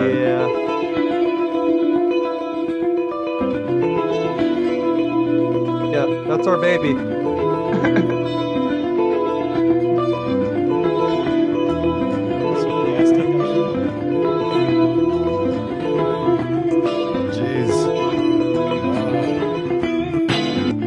Crazy, man. Wow. Jesus. Wild. Can I just comment on how weird it looks to see video I don't think it's that old, but it looks like it's from the 80s now. It looks like it was on a fucking razor. July 2004. Damn, that's crazy. It is long ago, dude. That's pretty long. It's 16 years, yeah. That's 16 crazy. fucking years, dude. Murray pounding on the fucking door or on the side, just the side of the bus. And as soon as we heard fire, that's when it was me at the bottom, Dusty and Sean, our guitarist at the time. All three of us got out of the bunk at the same time on top of each other and just like landed on top of each other. Got up, put our clothes on, shoes on. I jumped out of the bus and landed in mud up above my knees and pulled my feet out and my shoes were gone. So, so from fucking the border of Louisiana and Texas all the way home, I had no shoes. Just fucking, it was awesome. Insult to injury. Yeah. God. All right. That was awesome. I love that. But I want to get back on the path. So, okay. We do the Cannibal tour. That fucking boost severed up, way up. That's with you, Anthony? No, I wasn't on that tour. That was still with Dusty. Okay, that's what I thought. Yeah. No, actually, Dan was their merch guy. That's as close as I got. So Dan Kenny, the bass player for Suicide Silence, was our merch kid. Yeah, and he was a kid at the time, and the butt end of many jokes and practical jokes. He was a player of Carnivorous first. Yeah, yeah. But that's most people know him from Suicide Silence now because he's a fucking huge rock star, and we're just sitting here. By the way, actually, I got some questions for you guys from him. Let me pull them up real quick. From Danny? Like, Yeah. Yeah. He was. Well, he could ask actually, now that I'm pulling him up, it kind of works because I mean we already talked about it a little bit, but your favorite memory from that tour? He's like the bus fire. I'm Yeah, just kidding. yeah, I'm I kidding. guess so, right? No, I'm just kidding. favorite memory from the Cannibal tour? Yeah, your favorite memory. Uh, one favorite memory. I mean, every show was incredible. You know, touring with Cannibal first. Just get touring with Cannibal is like nothing else you'll ever get a chance to do. Yeah. Every show was incredible. You know, this is our first time playing in front of 1,000 people or more at certain shows. Every show, regardless of the size of the venue, was sold out pretty much. You feel like you're a fucking rock star and you're nobody, you know, essentially. And I remember saying at the time to everybody else, like, there was one of those moments where we were all together kind of huddled. I was just like, you guys realize, like, it's only going to be downhill from here. There's nothing we ever going to do is going to be as good as this or better than this. Everything is downhill. And they're like, yeah, we know. Well, whatever, it is what it is, right? Sorry. And those guys are just the fucking nicest, down to earth, fucking most gracious, generous fucking guys in the scene that I've ever met. They're incredible. Totally. But one of the funniest things I remember was being at how's this? It's a club in Montreal called Fafoons or something like that. Fufani's Electronics. Fufani, yes, yeah. Yeah, So yeah, it's amazing. It's this Thunderdome type place where there's like, you know, a couple hundred people on the floor, and then there's this balcony that's got another 100 people, and then like a third balcony, and like each level has a bar, and there was just a shit ton of people. It was an amazing show. One of Troy's triggers didn't fucking work for shit the whole show, so that was awesome. But I just remember, like, it, you know, like, it was this huge death metal show, and afterwards everybody stayed around. Like, everybody stuck around. They were just kind of lounging, like lingering and mingling, and we're just like, okay, all right, we're kind of loading out and putting gear off to the side. And not even half hour after Cannibal ended, they started playing fucking techno. And these same motherfuckers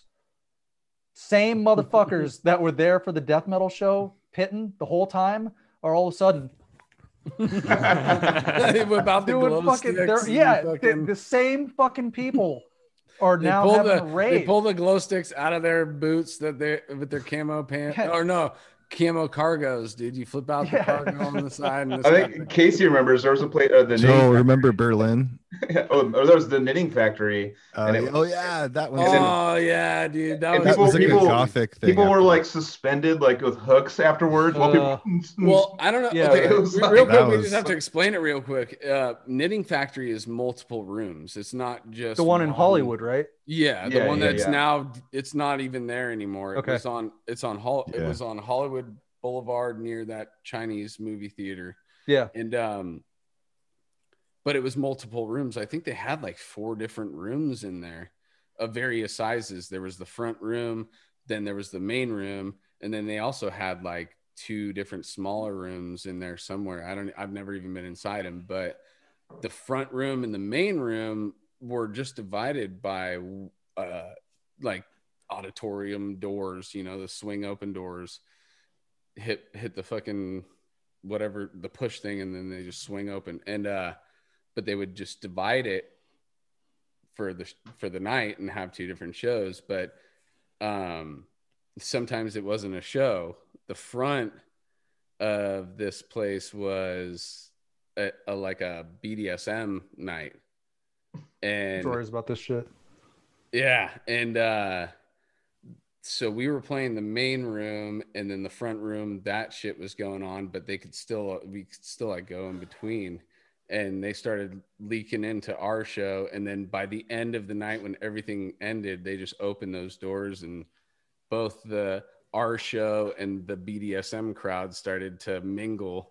Right. We started playing a bunch of fucking like I don't even know if it was like trance and goth, like VNV Nation shit, and everybody's just like, it just, the vibe totally changed, but it was still like, it kind of like worked still. Like everybody started just like, okay, now it's a party. Well, that's that's Yeah. what it was like at the fucking Montreal show. You know, it was just instant, completely different scene, yet the same people for the most part. It was like 90% of the same people there. And like I just remember like being in a row, like there was us and like Cannibal dudes and a couple Black Dahlia dudes standing off to the side with our gear, just like all of our jaws were dropped. And I just like looked down the line of people of, you know, all the people we're on tour with, and everybody's just like watching this shit go down. And I remember like, you know, some French dude walking by, and I stopped him like, "Hey, dude, what the fuck is going on right now? Like, these are all the same people that were here for the Cannibal show. Now they're all fucking raving. What's going on?" And this dude was just like, you know, in like the snootiest French, and he was cool, but he was like, you know, that typical kind of French snob accent. He was just like, "Oh, here in Montreal, we love all music." And I was like, "Okay, dude, more power to you. You know, fucking have fun. We're out." That We was did a our highlight. job. That was a highlight of the tour. And then Dan Kenny, I mean, he was just full of fucking highlights the whole time. He was hilarious. Being in 7-Eleven in Regina, however it's pronounced. Yeah, we're just all walking through 7-Eleven at 3 a.m. buying our shit, and I just hearing Dan Kenny's voice go to the girl that worked there. He's like, "You guys have mayonnaise in Regina?" And fucking all of us just fucking Harry killed us. Carey It was style, amazing. dude. Totally Harry Carey style. He didn't. Or Will Ferrell doing Harry Carey. Yeah. He wasn't very good at selling merch, but he was great at the drinking everybody's beer and being hilarious. Yeah. He was good at passing out carnivorous demos. Oh, I heard one show, Cannibal was playing, and they're playing. They're about to play Skullful of Maggots, and Dan had their set, you know, memorized by this point. And George Corpse Grinder was up there. "All right, everybody, here's our next song," and yelled or tried to yell "Skullful of Maggots," but like his voice cracked during maggots.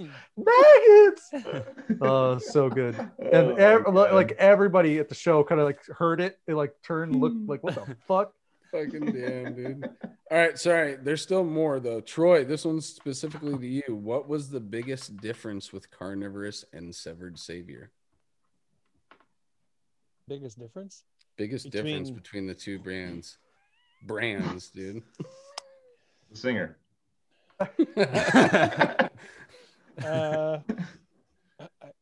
Yeah, I'm like music or just my playing. I don't Just know.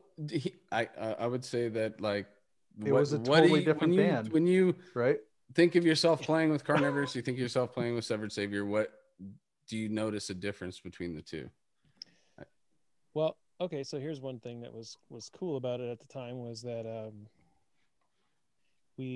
so in Severed, there's, you know, the writing process is kind of always on a journey for finding, you know, the right notes, the right beats, the right vocal patterns, and there wasn't a, you know, like a 100% like style. There wasn't a framework that we couldn't go out of, but there was a lot of things that I liked, bands that I was listening to, things that I would like to do that just didn't fit.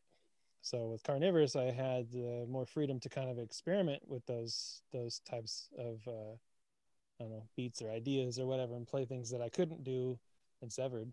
So that was one nice difference. That was a lot of fun. But it was I don't know.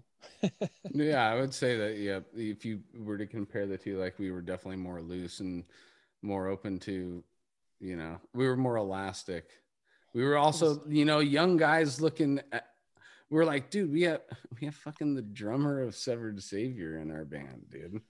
And this is back in like 2003, 4-ish. Right. And so although you know, you felt like you had your room, it's like, we definitely were in the position of being like, Troy's input is very important too, you know? So what you would give back to us was what it was like we just like churned it like butter, you know? We just gave it back and forth. But it was also like, you know, the structure of those songs is so chaotic, dude. If you really look at it, it was just like throwing riffs together and then get to a certain point where we're like, okay, let's play the beginning riff again to tie it all back, you know? But it's really just like stacking riffs on top of each other. But it was still super fun, dude, and like catapulted us, you know, in the directions that me and Dan went as well. I wish that Carnivorous would have went further with the Ivan Dan Bohegan lineup, you know. Right. Yeah, I was gonna say that everything, you know, timing is everything, and whatever Timing is everything that's everything, going on dude. in everybody's individual lives and all kinds of stuff like that. Yeah, too much you know, strife, things bleed in and stuff like that. But when, you know, not that I didn't have any input or didn't have any say or influence, whatever, in Severed stuff, but one thing that is that was kind of cool was, like I said, with Carnivorous was it just felt like I had more weight.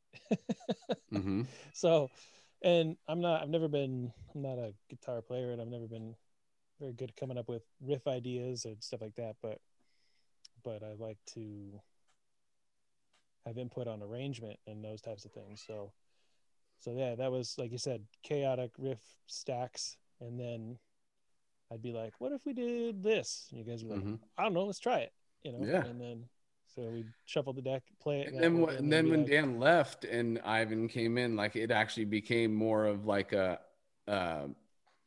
we were all really involved, because like we came to you with those songs, the basic versions of those songs, right? You know, that I just did some basic programming on the drum machine, you know, but then when Ivan came along and he started writing songs for the project too, like, and it was actually happening in the rehearsal studio versus like, you know, aside from being there.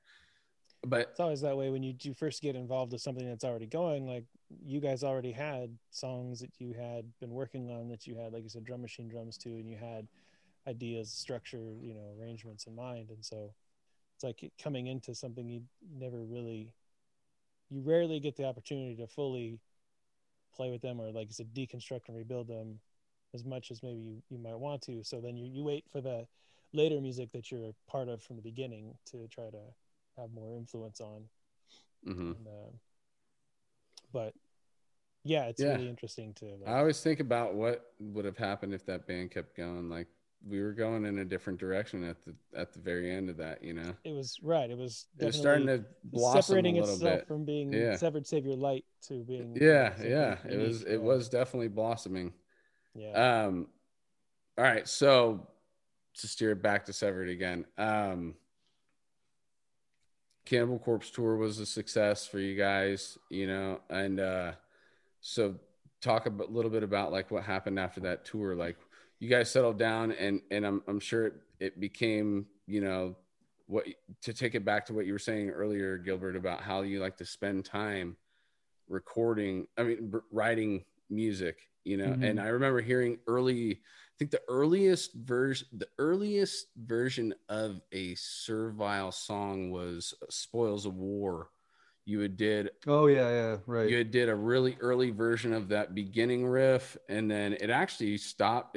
Like, that riff stopped. I remember there being a couple hi-hats, and then going into a total different riff that wasn't on the final version of that song. I actually kind of want to chime in a little bit, because remember, Gilbert, you were on the Harmony Central forums as M. Gilbert, and I had no idea who you were. And you posted what later became, was that the song he's referring to? It was that, and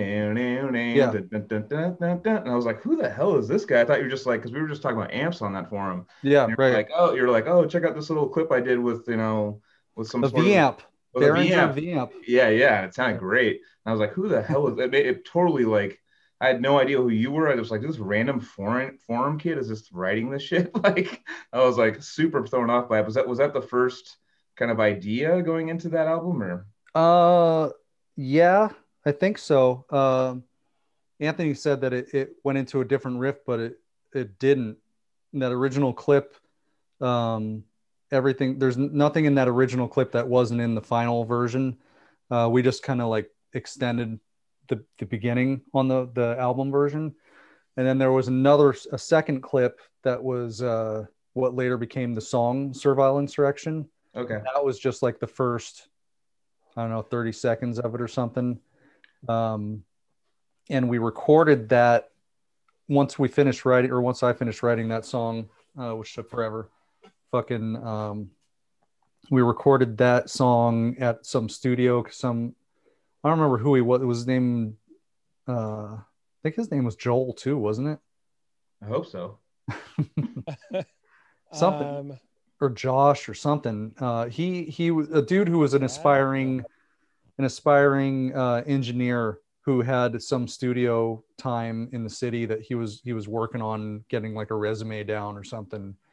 And we recorded the song Servile Insurrection, essentially how it is on the album, without the very ending part.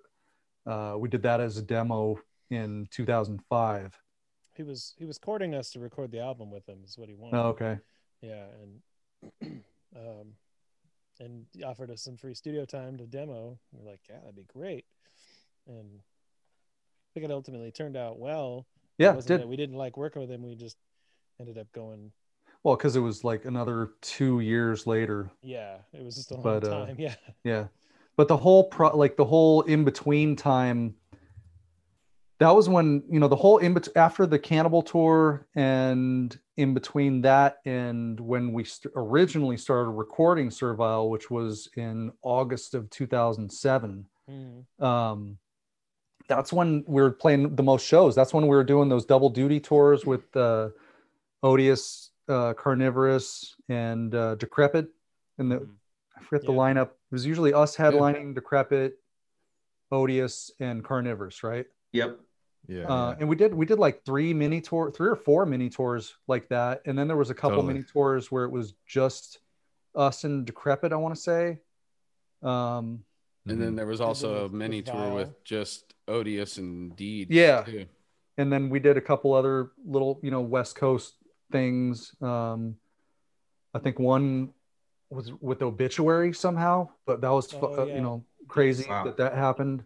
Ended up at the Northwest Death Fest. Yeah. Or something like Cool. that. Yeah. Studio 7 or something So like that. the kid who was playing with us for 2003 and 2004, Sean, quit after the Cannibal tour, and we got Joe, that character, Joe from PA, Philadelphia, came out, and he did a couple tours, mini tours with us. I think you guys were there for that shit. And was there somebody else? I think there was a few people we had tried out, but it seemed like every time we had a moment of fucking spare time to start working on stuff, it was either spent showing somebody else the material to try to get them up to speed on it, or we were going out and doing another little mini tour or something, and just getting ready for that. So just no real progression. There was very little actual writing time between Brutality and Servile. Like, we didn't actually start writing the majority of the material for Servile until the year before that. And some of the songs on Servile were rewritten from the ground up several times. Like, we had them completely done, and then my OCD fucking neuroses, and I'd just fucking completely deconstruct the song, take what I liked from it, throw it back together and rearrange it, and until I was finally happy with it. We go into the studio one day and we put a bunch of riffs down and get 30 seconds of music and be like, yes. And then we go in the next day and work on it some more and get up to like a minute and a half or 2 minutes of music and like, hell yeah. And then come in the next day and Mike's like, I want to make a couple changes. Yeah. Which basically meant I'm going to throw out 9 riffs and keep 1. Yeah. Start over. Now we have 5 seconds of music again. Okay. Yeah. A lot of time was wasted. I mean, I think the material came out better than it was originally, but we basically had like several songs pretty much written, and then I rewrote them several times until I was happy. Some of them never got resurrected. No. Or maybe they got cannibalized and put into other songs or something. But yeah. Well, the end of that process is like one of the greatest death metal albums of all time. Servile Insurrection is just so sick. Thank you. I think it's like, I wish that were defining. true, and I'm No, happy it's you feel that way. No, it's true. It's true for me. No. It's definitely. It's absolutely true. Everyone Yeah. I know loves that album. Anyone who's ever been a fan of See, I death metal. only all 5 people. yeah. I only, I don't know too many people, but they all love it. I only know what I, having written most of that material and hearing it, through the mixing and recording process. By the time that album came out, I'd heard those songs 15,000 times, and I was done with them. Like they were making me nauseous. I'd heard them so much. And, there's always that, I could have done this better. I could have done that better. I wish I could have written this part better or done something differently. I'm proud, there are definitely parts that there's definitely parts that I'm proud of on that album. But I don't know. I've seen more bad reviews on that album, and in some cases I agree with them. Come on. It is what it is. I enjoy parts and other parts I'm like, You guys should have I've done re-recorded. You guys should have re-recorded "Forced to Bleed" again, dude. we recorded. I know you didn't fuck the humans on that. You didn't fuck the humans, though, So right? we And Fecal recorded. And And Dead Deadspeak. Speak. And Dead Speak. So I talked them into re-recording "Forced to Bleed" for a third time because the second one came out so shitty. And the first one just sounded like shit. The first one had better playing, sounded like shit. Second one sounded better, but the playing was a little sloppy. I talked them into doing it a third time, which they did not want to do. I think we did one or two takes on the drums, and I may have that somewhere, just like a rough mix of the drums. But we did try to do it. Drums again, and we did one or two takes in that, and it never, happened again. It's funny. Fecophiliac, part of the main reasons, one of the main selling points of re-recording that song was that there's a section where Troy's just doing a caveman beat, ticket, right? Caveman beat. And on the ride, it's just a simple ride, slow ride hit. I know that one. And we never played it like that. Like we wrote it like that originally, and then barely finished writing it when we recorded it on the demo, and then by the time we were playing it live, I talked Troy into playing like a Sean Reinert kind of ride beat over that same beat. So the feet and the hands were and the snare were still doing the same thing, but you had the kind of thing, right? Yeah. And then he added the little right, little flare at the end.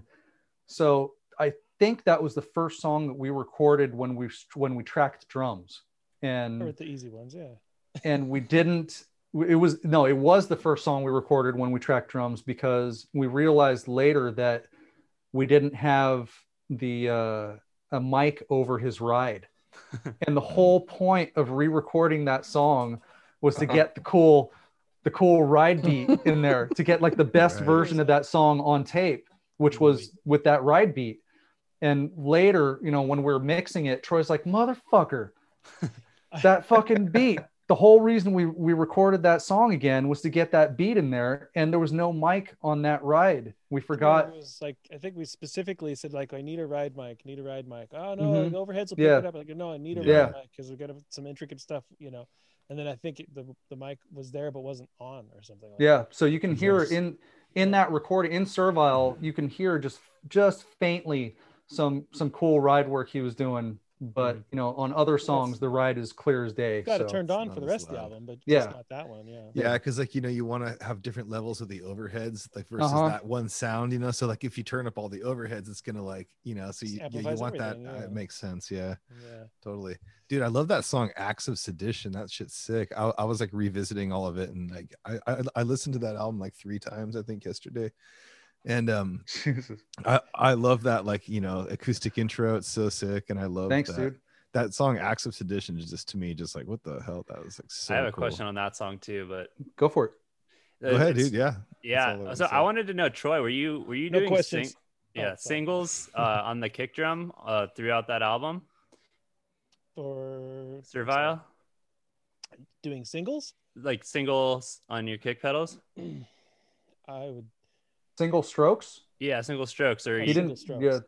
I thought you were talking about like single foot blast. I was like, I'd love to be oh yeah. Yeah. good enough to. I don't think the whole If- fucking the shifty foot double stroke thing was even a That thing. wasn't a thing. Yeah, it was Putting not. out the cigarette. Because there's a part on So Acts of us. Sedition. There's that part where it's like when and like the kick Wait, drum's what- like it's just so do, fast. do It's that like part the, again. Do it again. I forgot what it was. you know the part. It's a lead Oh, the guitar. solo. Okay, the little little 5-second lead. solo. Yeah. And the kick drum is it's so Yeah. fast. It's insane. Yeah. I told Casey that solo is actually done in the acoustic part. He didn't, Yeah.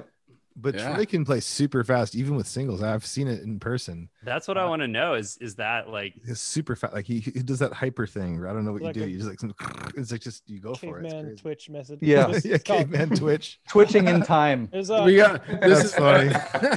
It was, the styles of Severed Savior is the caveman twitch and the Jedi grind. Oh, that's Yeah. right. Oh, the that's Jedi what grind you for gotta sure. think. Right. Okay. Yeah. No, So the, okay, go ahead. Sorry. oh, so yeah, Explain as I say, the along Twitch. my path of trying to get faster feet, mhm. I had used to play the Pearl Power Shifter Eliminators or something. I loved those pedals, but everybody was playing Axis. I eventually was brought over to the dark side by Michael Hamilton and bought a Yep. pair of pedals from him, and then had to learn how to play again. So I started trying to do heel down, which is essentially what it was. So instead of just like holding my legs up and twitching fast, I was planting my heels and doing it that. So it was really just like sit really high and far away from the kit, not be able to reach anything else. He would lean back in his stool. I remember Yeah. watching him, like his stool. He'd go back on like the back two legs or however many legs are on a fucking drum stool. Yeah. But he would lean back in that shit and just kind of like heel down, fucking double bass shit.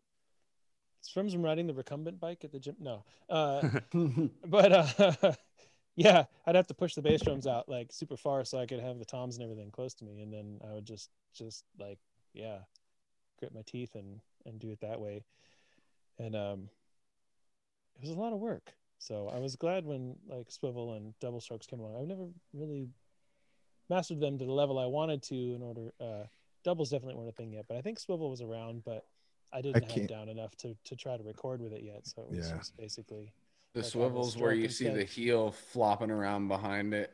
yeah. The swivel's fine. I actually really can't do doubles with my feet. I can do my right foot like fine, but like my left foot is like not down like doubles. It works for singles. It's like yeah, I got it. But the doubles thing, I don't know. I could do it like slow and all that, but it's like blows me away. People just like shred that kind of style.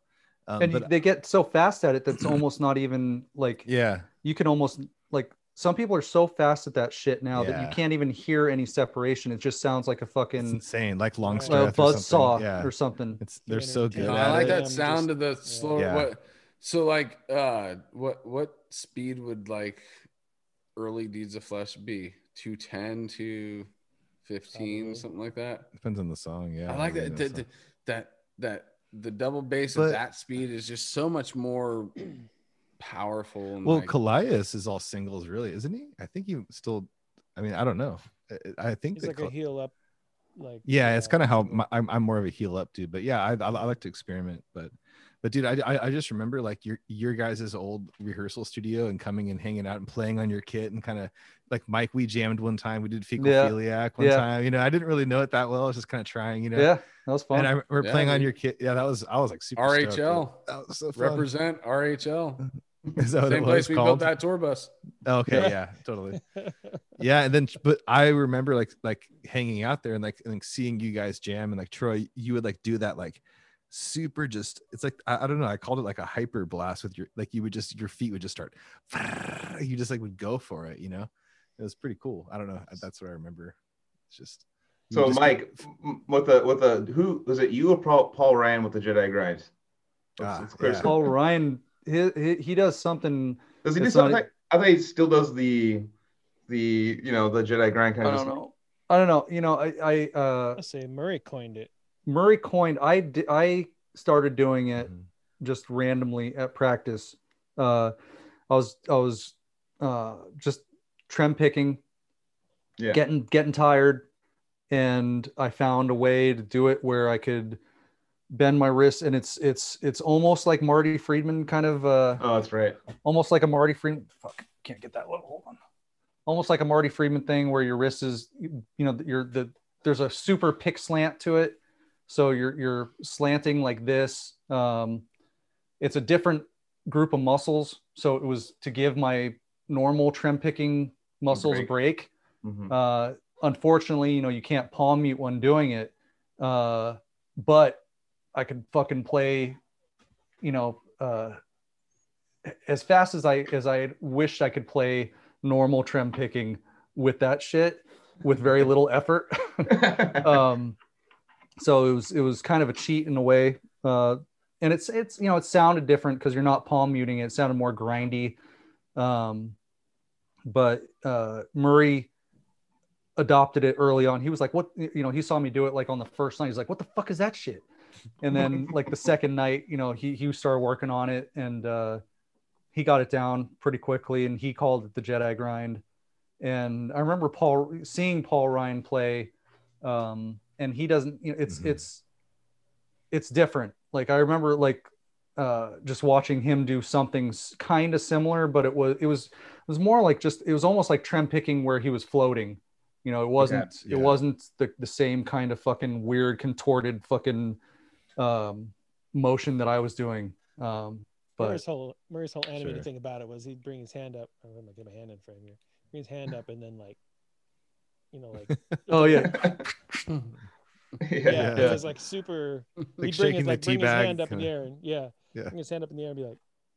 And then down There's a couple of cool videos online of looking down the stage when it was just me and Murray playing. Yeah, I think the Pound Show. Yeah. There's a couple of moments where whoever was filming zoomed in on like both of our hands kind of like in a row, and we're both doing the Jedi grind at the same time and flying doing it, and it was pretty awesome. Like just to have that captured, You should have tried to palm mute with your elbow and just. I've witnessed Mike use his elbow very strategically in a riff. He'd be like, yeah, I used to stop it, do a stop or hit a note with the elbow. I was able to play one time. Yeah. One time I was able to play, and it wasn't anything planned.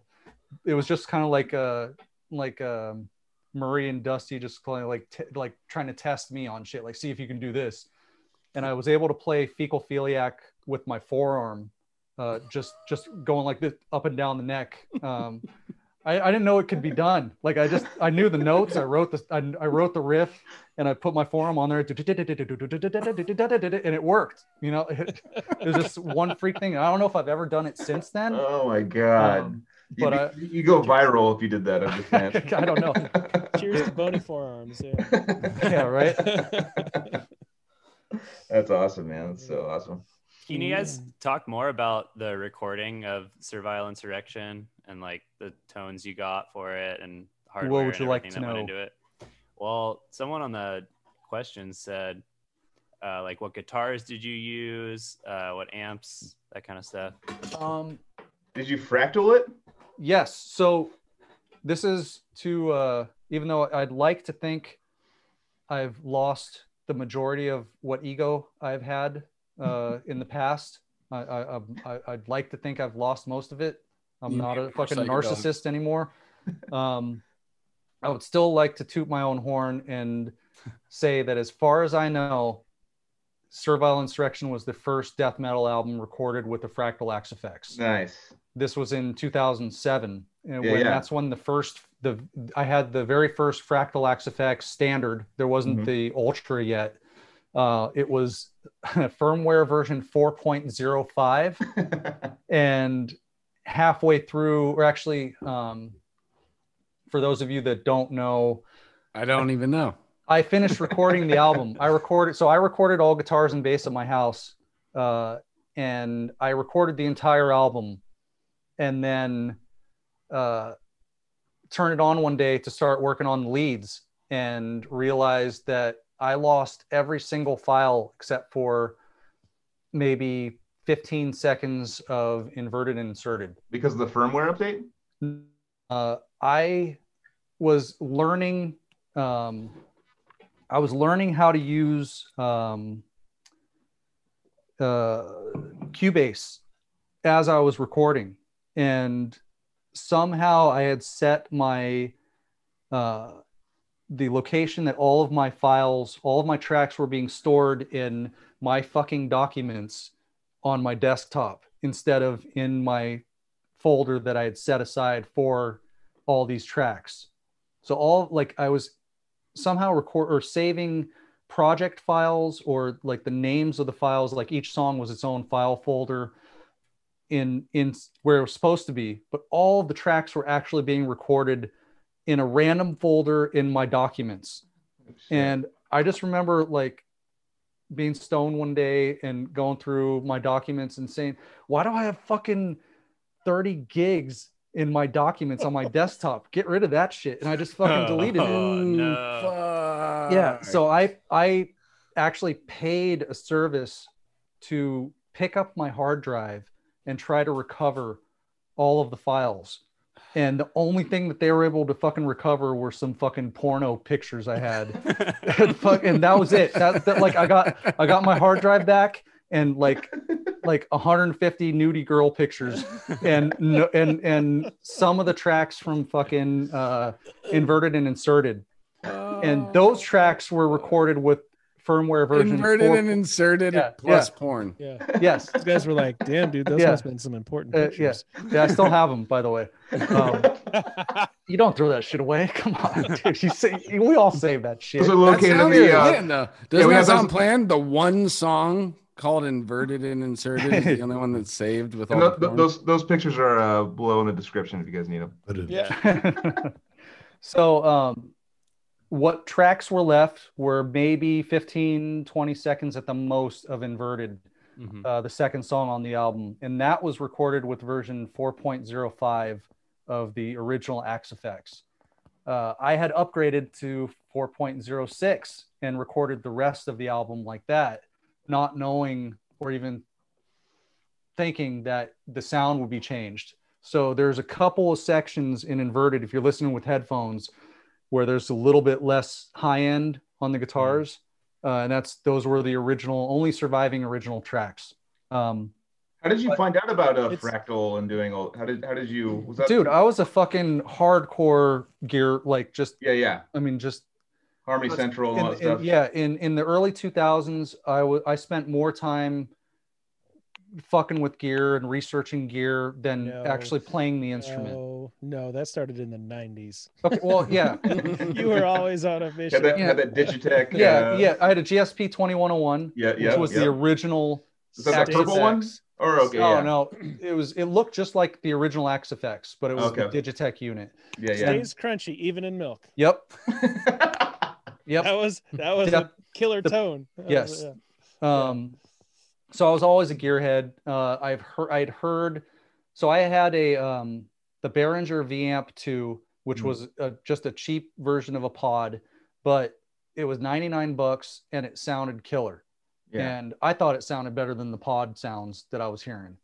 And that's what I recorded some of those clips on Harmony Central with. And then I got Engel stuff. I got for the Cannibal tour, I had the Engel E580. It was the chrome plated preamp that was a MIDI controllable, but like all the dials were LED lights around them. I remember that. And it looked like kind of like the Terminator without his skin.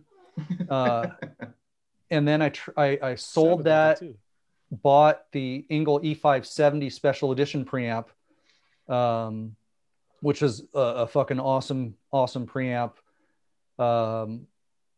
But when I saw, what I was seeing when Fractal first came out, I was so impressed with the technology, and the dude Cliff Chase who designed it was coming out with, you know, updates all the time. You buy this one unit and twice a month you're getting new amp models, new cabinets, microphones. He was constantly improving the technology, which I really appreciated.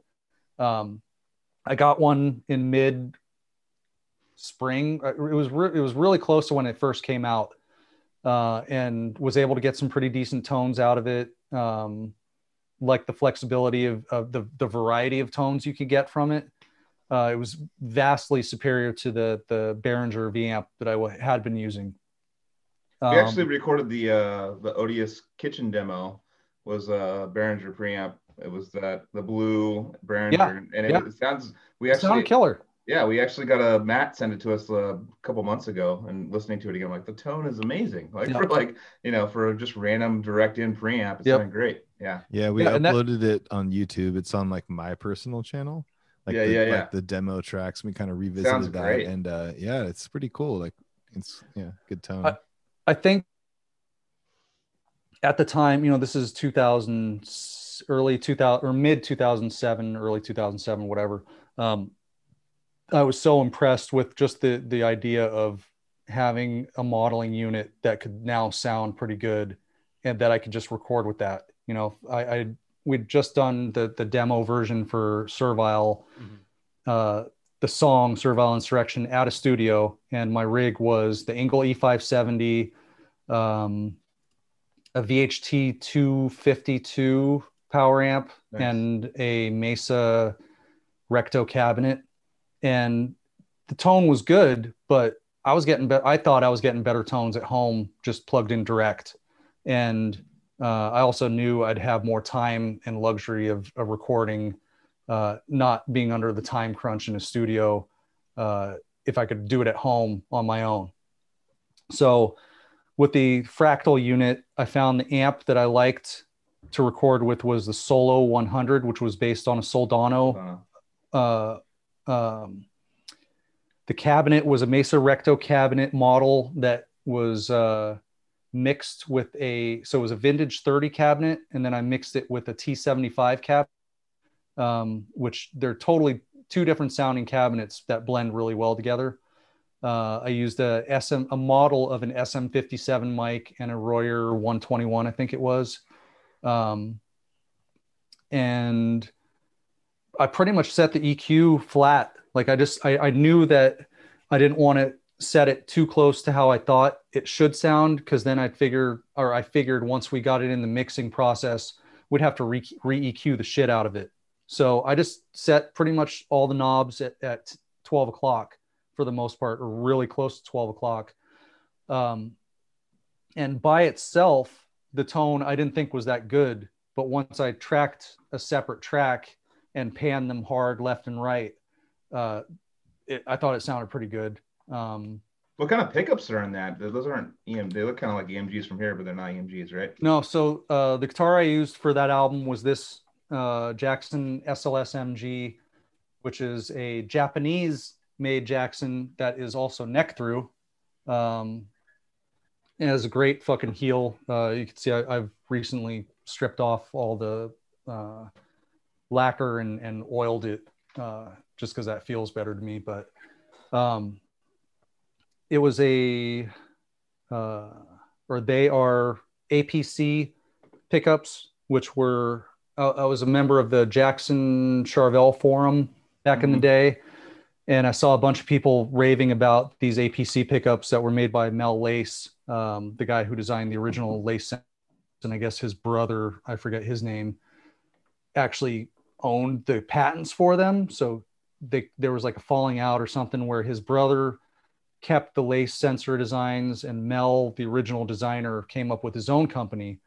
And they were the first passive pickups that I thought rivaled EMGs for the output and clarity and tightness. And they're very low noise too, somehow. So this is a Persuader lead, and this is a Syrinx, which I only used, I think, for the solo on Deadspeak, on the album. Everything else was recorded with this pickup. I can't think of anything else in particular gear wise. Awesome, man. That's pretty detailed. That's pretty sick. Cool. Thanks. Yeah. What about so we touched on the drum recording process, but is there more to say about that?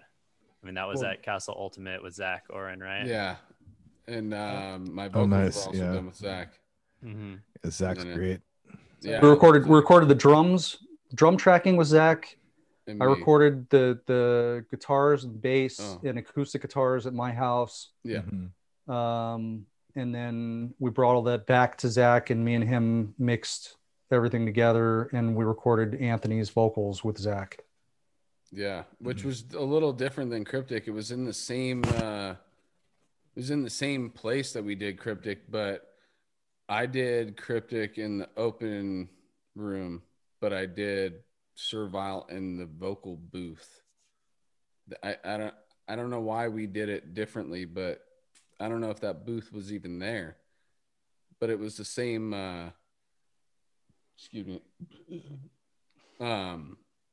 same building that we did it in before he moved. But yeah, dude. I don't know what mic I recorded Servile on. It was actually like up until I got this mic right here. I really liked that mic, but this one I did Synesthesia on. I really like this one. What is this? SM7B, something like that. Yeah. I know I'm trying to talk gear with you guys, but really, I don't even know. How about working with Par Olufsen for the artwork? That was whose decision was that? I don't remember who originally suggested him. I want to say we saw some artwork that he had done on an album and liked it. I did all the like communication with him and the idea. He, I had the idea of doing like I essentially wanted it to be like a double helix of like DNA, but having each link being like skeletons or something, right? And he put his spin on it, and there's a part on the upper middle right that's like some other structure that originally, like Murray pointed out, dude, that looks like a fucking elephant. And it did. Like once you saw, it was one of those things, once you see it, you can't unsee it. Like there was like an ear, like an elephant ear and a trunk, and like we couldn't unsee it. So I started telling Par, I'm like, dude, like everything's going great, but that thing on the top right looks like a freaking elephant, and we can't like get it out of our mind. And he's like, okay, changes, and it just wasn't happening. And it got to, pretty sure he was pretty pissed off because he was like, look, he sent me an email or something. And he was like, look, I'm not fucking changing it anymore. You're gonna either fucking buy it as it is, or I'm gonna sell it to somebody else. I'm not trying to just be a dick and cut you off, but it's so funny because this is reminding me of Cryptic. You guys remember what I'm talking about, Joel and Casey? Yep. Look at Joel, the butthole, dude. That was my when I first saw it. I think that was the first one. Can you pull it up, Casey? I think Casey's almost got it. Come on, dude. Relax. It's good, dude. We're not, hey, this is all part of the process. Did Par do that album cover? Yeah, he did. Okay, that may be where we saw it, and we're like, oh, this guy's pretty sick. It's really dope. We really love the final, but what people don't know is that when you're making an album cover with somebody else as the artist, there's times and he was sometimes you get buttholes. And all right, and it was Casey. I think it was Casey's idea originally, where it was just like, dude. Not the butthole, but Earth. Yeah, no, not that, dude. I'm saying Earth becomes conscious. just starts imploding on everything, starts pulling structures in. This is what we're gonna have. Well, obviously there's an origin spot where that implosion starts to happen, and Parr's An orifice. one of his early, not his first, because I think he gave us like 2, 3, 4 different drafts or whatever ideas, and then when it started getting closer to what we want, all of a sudden I'm like, dude, it looks like a butthole. Like there's like multiple. I don't know if we told him that. I mean, we were kind of like, didn't. No, we didn't. We didn't. We were well, just because like, I remember seeing it for the first time and just being like, having like the, oh fuck yeah, and then like all of a sudden my mouth was just like, had this half smile, I'm like, oh shit, dude, it's like a butthole. Like I was like, and like I remember like trying to like, can we like fill that hole somehow? I still have that version in my email somewhere, dude. There's like veins in it But and yeah, stuff. and obviously he's not. His point wasn't trying to make it look like a butthole, but it did. Well, shout out to Parr, because Parr like actually, I think he might have even reached out to us and was like a death metal fan and was like, hey, I like you guys, I want to give you a deal. And now I guess his stuff is like insanely expensive. But really? Let me set the record straight. Yeah. No. Let's hear it. Let me set the record straight. Yeah. Okay. I don't have the image, and I'm not going to put it on. But the whole thing is, I don't. I looked. I don't have it. But the point is that it was like, you know, like the artwork of Cryptic ended up being basically like this like volcano looking thing, and then it comes out and it's like devouring all the rocks and stuff, and it's like a volcano kind of thing, whatever. But yeah, the original thing was like it totally looks like a butthole. like it was like a black hole. Yeah. And yeah, so it was There's like no saving it, dude. From now, you can't save it now. I know. I'm just saying. I'm trying to describe artistically. Yeah, for sure. No. Anyways, I know what you're trying to do. Why? We're not. Okay, the point is fun, we're but we not should- at all saying anything bad about Parr. Yeah. Parr's an He's amazing. We're trying to talk about artist. Severed, and we're getting into yeah, this we're whole- getting off into the weeds. So let's go back to Severed. So yeah, Oh, it's great elephants. artwork. It's, are you guys? it like, really is. Are you guys? Yeah. Mike, do you have any new songs or anything that you're writing, or any like new ideas, or just creative projects that you're working on, or like, No. or Troy too? No. Well, no. Next question. I have I get inspired every once in a while, and I'll start writing something just in my head that I'm like, oh, I gotta fucking it's time, I gotta do this, and then it's gone. Like the next day, it's gone. No idea what it was. There's some riffs that I've had that I've been sitting on for years that I never really could find the right Part four or outlet. something. Yeah, just the right outlet or whatever to put them in. For at least a few years I didn't even play, probably from 2008 to 2000. So 2008, after Servile came out, I stopped playing. My wrist was fucked up. I went through some shit with a relationship that destroyed me at the time, and I stopped playing. I lost it. Like I lost the desire to play. When I tried to play, it was too fucking painful. My wrist was all fucked up. And it was, probably it was from 2008 when that came out until we started rehearsing for the reunion tour in 2012. I didn't play. And during that time, I had plenty of nightmares about being ready to play, like, or ready to go on stage. Like, are you guys fucking ready? We're on next. Dude, and you're all fucking suited I up. had one too. Oh man, that happens to me all the time. Dude, and all you can think of is, I haven't played this shit in years. I don't have the stamina. My stamina is fucking gone. I can remember playing the riffs in my head, but can I still fucking play them? And we're about to play this shit in front of people. Like, what? How did this even happen?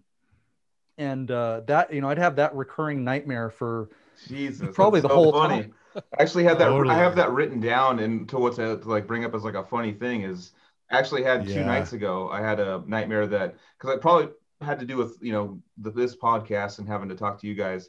that I got thrown on stage with you guys. Mhm. And I think I was second guitar. And I was like, dude, I've never practiced these songs. Like, I don't Yeah, even, right. like, I know how these Yeah, songs yeah. go. It's weird, And dude. Like, I've done so many shows and tours with you guys that never happened in my dreams. Like, dude, why? Yeah, Crazy. my version Insane. is I'm on stage with Odious. You guys start playing brand new material that I don't even know. I'm trying to freestyle through the whole entire thing, and then when the set's done, I get off stage and I'm in line for the Superman ride at fucking Magic Mountain. exactly. That's That's fucking how it works. crazy. Yeah. I think it happens to everyone. So, hey, Mike, have you heard about this? Like, Al Di Meola, Yes. like, on his like Instagram, he has Yeah, like hosts. Yeah, that I was Oh, yeah. thinking about how I could fucking piece together the money, but Dude, me and my friend Richard are like super into it. We could go play some. now Let's like do it. Let's all pitch, man.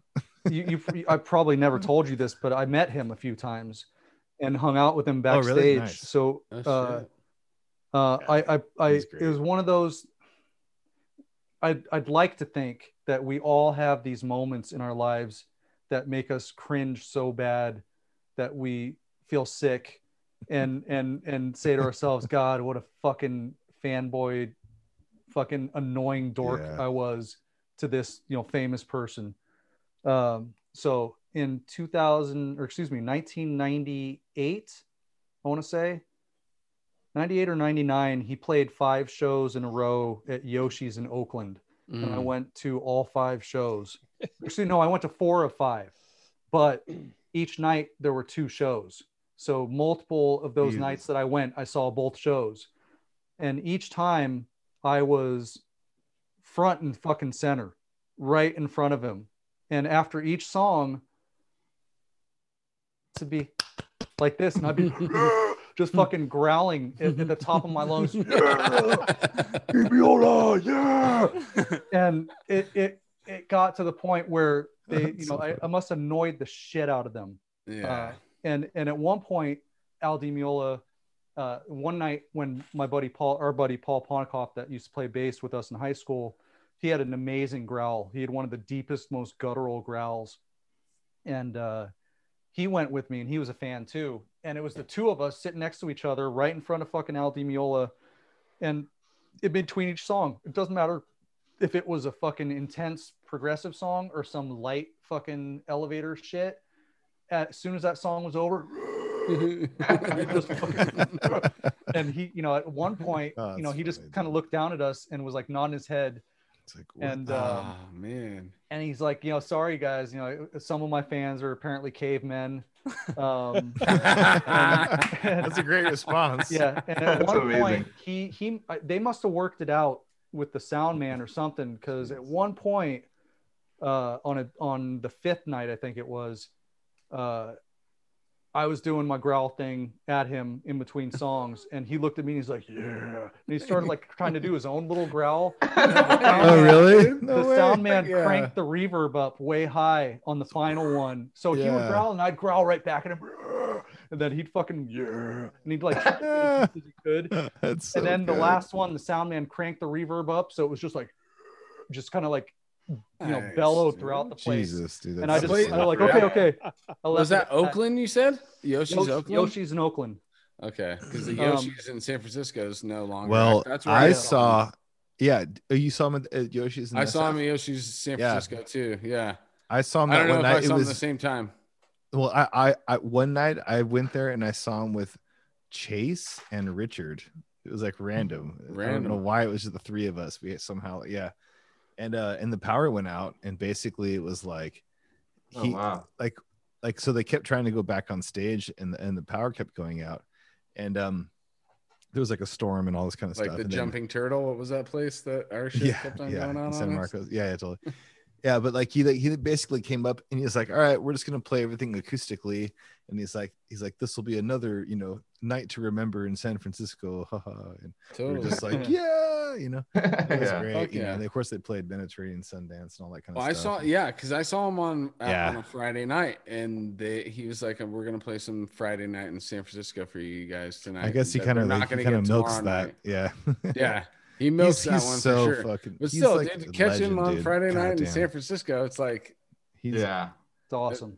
he's giving us that memory every time. It's just an honor, dude. He's so fucking badass. I don't know if you remember, but I shreds saw so hard. I saw him with it was Stanley Clark and John McPonte and Red of Strings. Yep. And I at the winery, Saratoga Mountain Winery, I want to say it was. And I had to go visit, or had to go. I was going to go visit my father in New Mexico the next day. And so my mom was the one who got me into him to start off. So she was, when I was a little kid, she's like, dude, Friday night, San Francisco, blah, blah, blah. Check this. You like guitar? Check this shit out, kind of thing. And so we went and saw him in Saratoga. And she's dropping me off at San Jose Airport. And I open my door and I look up and I hit this guy. And it's fucking Al Di Meola, dude. With these like white like fluffy pants on. He's on the cell phone. Yeah. And I'm like, oh my God, I'm all mom, dude. Look. And she's like, what the fuck? And so I get in line to get in my flight, and Stanley Clark, Jean-Luc Ponty, and Al Di Meola are all on my plane. Wow. Like, yeah, I'm standing. You have a running. I know of that. Yeah, no, it's happened. Celebrity rock stars on your plane. I had in front of me was standing in line at Southwest was Stanley Clark with his stand-up bass case and everything, just like they're all moving it together, like right in front of me, and I'm just sitting there just going like, what the fuck? I'm trying to like not be super fanboy and annoy him, but I'm like, dude, Stanley Clark's in front of me in this line right now, and is like the most massive amount of gear. I'm like, there's probably no room for anyone else's stuff. Like, probably, I don't know. It was just one of those things where, just never forget. I remember someone yelled "Freebird" at that show at El Di Meola, and I don't think I've ever seen him laugh. He laughed for like a good 6 minutes, like in front of everyone. He's all "Freebird." Like I thought it was. That's so funny. Yeah. No, he's one of a kind. He's one of a kind. So two more quick side note things about me embarrassing myself with Al Di Meola or in front of him. I was hitting him up like almost every other song. I'd be like, "Hey, let me get your pick," So he'd throw me the pick, and I don't know, after 3 or 4 nights of doing that shit, he just, I think at one point just grabbed like a handful of them and just fucking chucked them at me. So I was going to say, I was like, "Damn, dude, you're that guy." So so here's right there, you got him. I've got fucking like 30. I've got like 20 of these picks. D'Andrea, Al Di Meola. Big. And I remember it looks like they have a lot of energy, dude. At the time I was, we were doing Where still, me, Troy, and Paul. This was before Severed, and we had just recorded our last demo recording. Pretty proud of it, as shitty as it was. And I remember Paul was like, "Dude, we got to bring it to the show tonight. Give to fucking Di Meola." I'm like, "You sure, dude?" He's like, "Yeah." So we fucking, because he was hella chill. He would let it, people come back backstage after the show, like 15 people or so, and just hang out with him for like half hour or something. I remember like giving him the tape, and I think this was the final night. And we actually, like, they popped open a bottle of champagne. It was just me, Paul, our friend Neil, Al Di Meola, his percussionist Goombi Ortiz, and the drummer Ernie Adams, I think. And they actually like gave us fucking glasses of champagne too, which was pretty awesome. Dude. And I remember fucking Di Meola was kind of sitting in like a lazy boy recliner kind of thing. And, this was like half hour after I'd given him the tape, and, you're going to listen to it, right? He's like, "Oh yeah. And then like, he gets up and like the tape is like on the recliner, like, in the seat, like kind of like in the crack of the seat. I remember looking at him going, "Hey, what do you do with that tape there, dude?" And he's like, "Oh," and he like grabs it, and he fucking, that shit went in the garbage can as soon as I fucking turned around. But it's still the feeling of giving that to somebody who you look up to. Yeah. It was total crap. I don't know. It was okay. It was okay for what it was, but compared to his shit, it was fucking I just listened to Where last night, and I was fucking rocking out in my fucking living room, bro. I don't give a fuck what you guys say, dude. That's my favorite shit, dude. Jesus Christ. Okay. I'm literally favorite shit, but I'm saying like, as a high school band, out of all the high school bands that I've heard, fuck yeah, that's my favorite high school band, bro. And to back it up, I would go over to Anthony's house and he would be like, "Dude, check this shit out. This is remember, Troy and fucking well, I forgot your name for 3 seconds, Mike. I always called you Fitzpatrick. Troy and Mike from Severed Savior. Like, dude, this is their high school band, dude. And you just throw it on your TV. You throw it on your TV. Yep, I fucking rock it out in my fucking surround sound, bro. Oh, it's a surround sound. My neighbors know where more than anybody else right now. Right. Yeah, it was crazy, man. I think you should just put it on the internet. I want to re-record that shit. I want to do vocals on that. It was ambitious without like the talent. Like we're Shut more up. ambitious. So No. why you gotta say it like that? Like, no, for real. Like, there's so much talent on that, dude. It was okay. You can't lie. No, it was okay for like kids. It was all right. It just Yeah. wasn't anything. That's So what I'm compared saying. to especially like the shit that's coming out the last 10 Dude, years. I like, was it in okay. a new metal band at that time. Okay, I was Yeah. rapping over metal riffs that were going dance, dance, dance, Yeah. dance, dance. Okay, so then I listened to Where, and I'm like, yeah, Uh, that's what you're supposed to be doing in high school. How do you find Where's Music? I'm like trying to find You it. find it by You can't. you find it from these Just- guys. From Anthony's iPod. Anthony. Yeah, that's what I was saying. My iPod. That's why I asked earlier in the podcast. Do you guys have it? Because if I lose that iPod, I don't have it anymore. Damn. I have it. Oh. I've yeah, he's I've got brought Troy's up got all of it. putting it online multiple All right. times, but I get shot down. So I primarily don't like the last demo that we had that had vocals. I thought it was better without vocals. It is worth noting that one of Ware's songs ended up being completely butcherized and cannibalized and turned into the song Question. That's why I want. but it people kept- to hear that. No, We kept the name.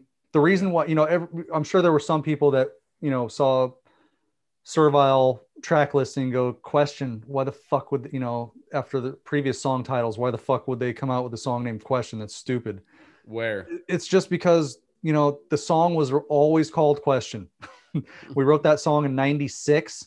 Paul came up. That's why I gave Paul writing credit on that song on the album, in the booklet, whatever. He came up with a right.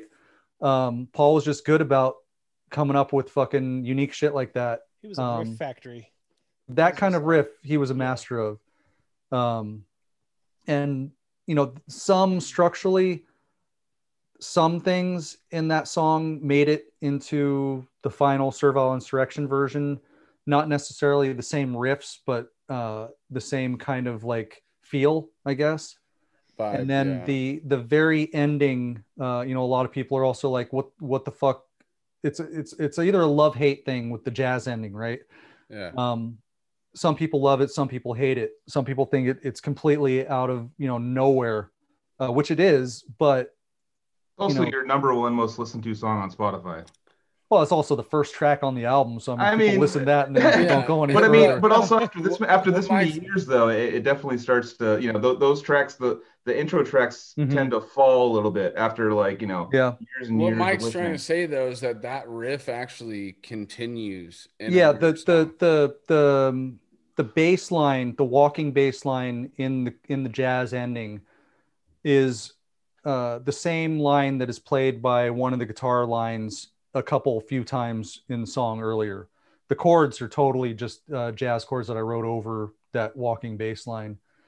But that originally in the Where version of Question, the jazz section was in the middle of the song and it was about 30-40 seconds long or something like that. It was much longer. It was kind of repetitive. I think it changed keys or shifted positions twice or something, but it was basically the same thing. And the very last section, it was my favorite, and that's what ended up being the outro to Question.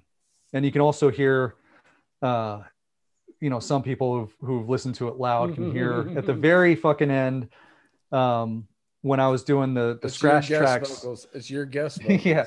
When I was doing the scratch tracks while Troy was tracking the drumming, I was in the room with them, and I think we did like three takes or something of that song, 3 or 4 takes, and we couldn't get the jazz part timing right, and on that final take we did, and you hear me yell perfect, and It's right at the end. it's It was right at very, the fucking very- I end. think I've and heard that. we turned Yeah. it down.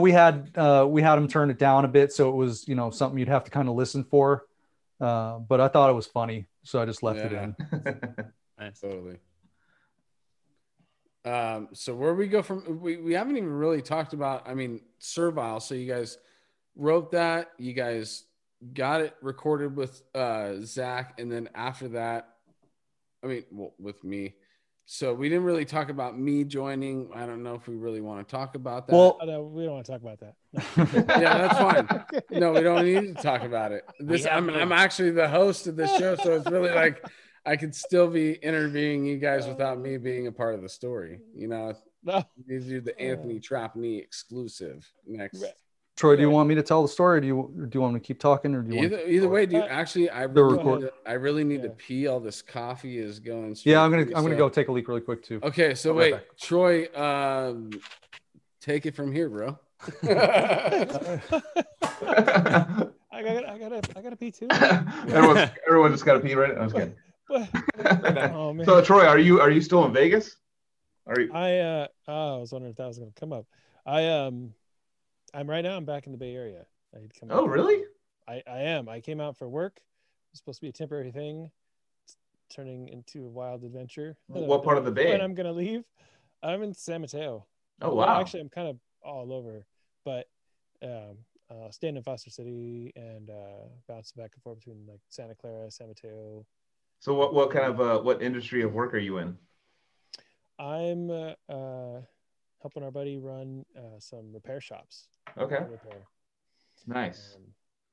Yeah, it was one of those things. He's been kind of an entrepreneur on the side. We'd had other side businesses together. He was the one that helped me co-found and do Disfigured Records to put out Forced to Bleed. Okay. He was my roommate at the time, Alton, and so we've done a lot of stuff over the years, small side business things, and he was just getting an itch to do something. And there's a lot, a long backstory of how he got to this place.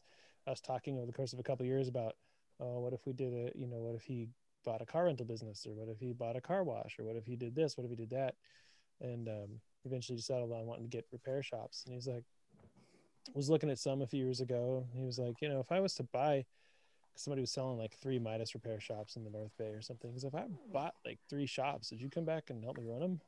Okay. Nice. Well, Nice. I mean, I'd come out, like, help you, get going, train like staff, whatever. So before Mike comes back, do you want to get Severed back together, or what's going on? Well, hell yeah. Bring that shit up all the time. Yeah, who would say no to that? Who would fucking say no to that? All right. Okay. Once or twice a year, somebody says no to that. Yeah. But anyway, so that was one of those things that he called me one day and he was like, "Hey, so when you get here?" I was like, "What?" He's like, "Yeah, when do you get here?" And I was like, "Oh, I'm probably going to come visit in the next month or two. I'll come out for a few days." He's like, "No, when do you start?" Did you know that he's back, Anthony? He's back in the Bay Area. Troy is? Yeah. I had no idea. Actually, he's been here for a while, actually. Yeah. The last time me and Mike, Troy have been in physical distance of each other was at your place. Are you still staying there with Alton? Yeah. But it's one of those things I have not.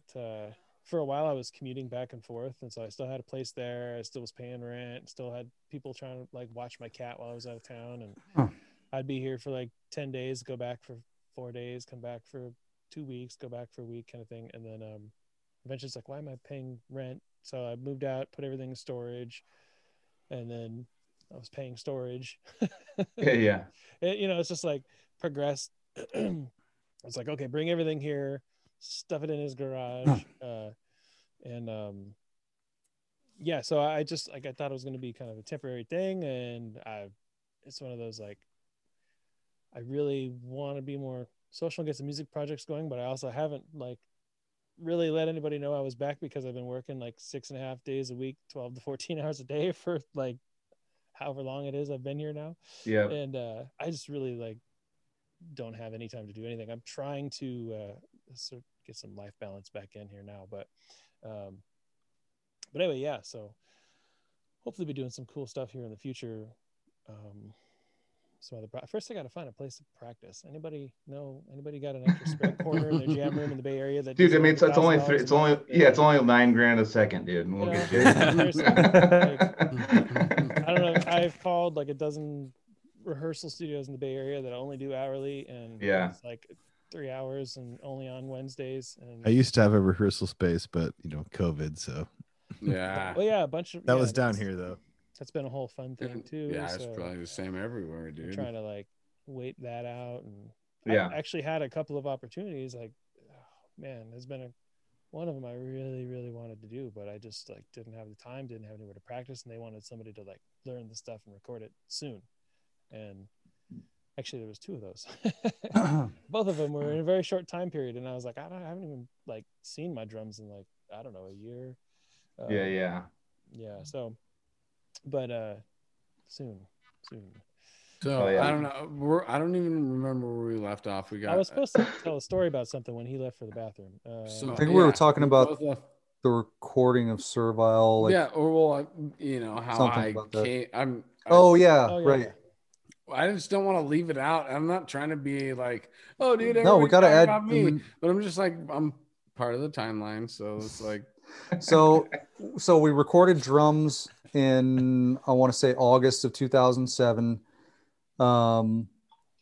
Started tracking guitar as soon as I had the scratch tracks, the rough mix drum stuff. There was a internal conflict in the band that led to us parting ways with Dusty, which was heartbreaking.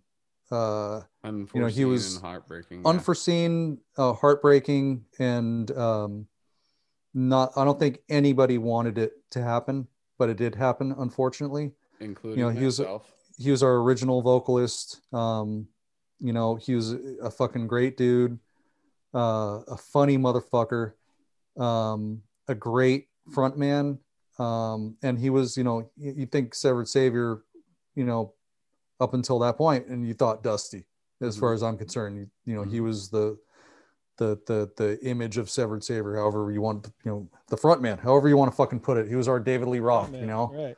Him and Murray up front, you hiding and me in the back. So when I was recording guitars, we parted ways with Dusty, unfortunately. I recorded Oh, I just hung out with him like a week ago for the first time. Oh, really? Like, really? Good. 10 years, no, 12 years. Yeah. It's sick. Random right on. Story. He's a dad now, right? Yeah, I think he's got 2 kids. 2 kids. Nice, dude. Hit me up. Crazy. We'll have to talk about that later. But yeah, it was awesome. We will. Good. So, after that, it took a few weeks for us to get the drum tracks. We recorded drums over, I think, 4 days. Which Troy was late by about 3 hours to every day. But that's work nights, man. Yeah. He knew he had to be there.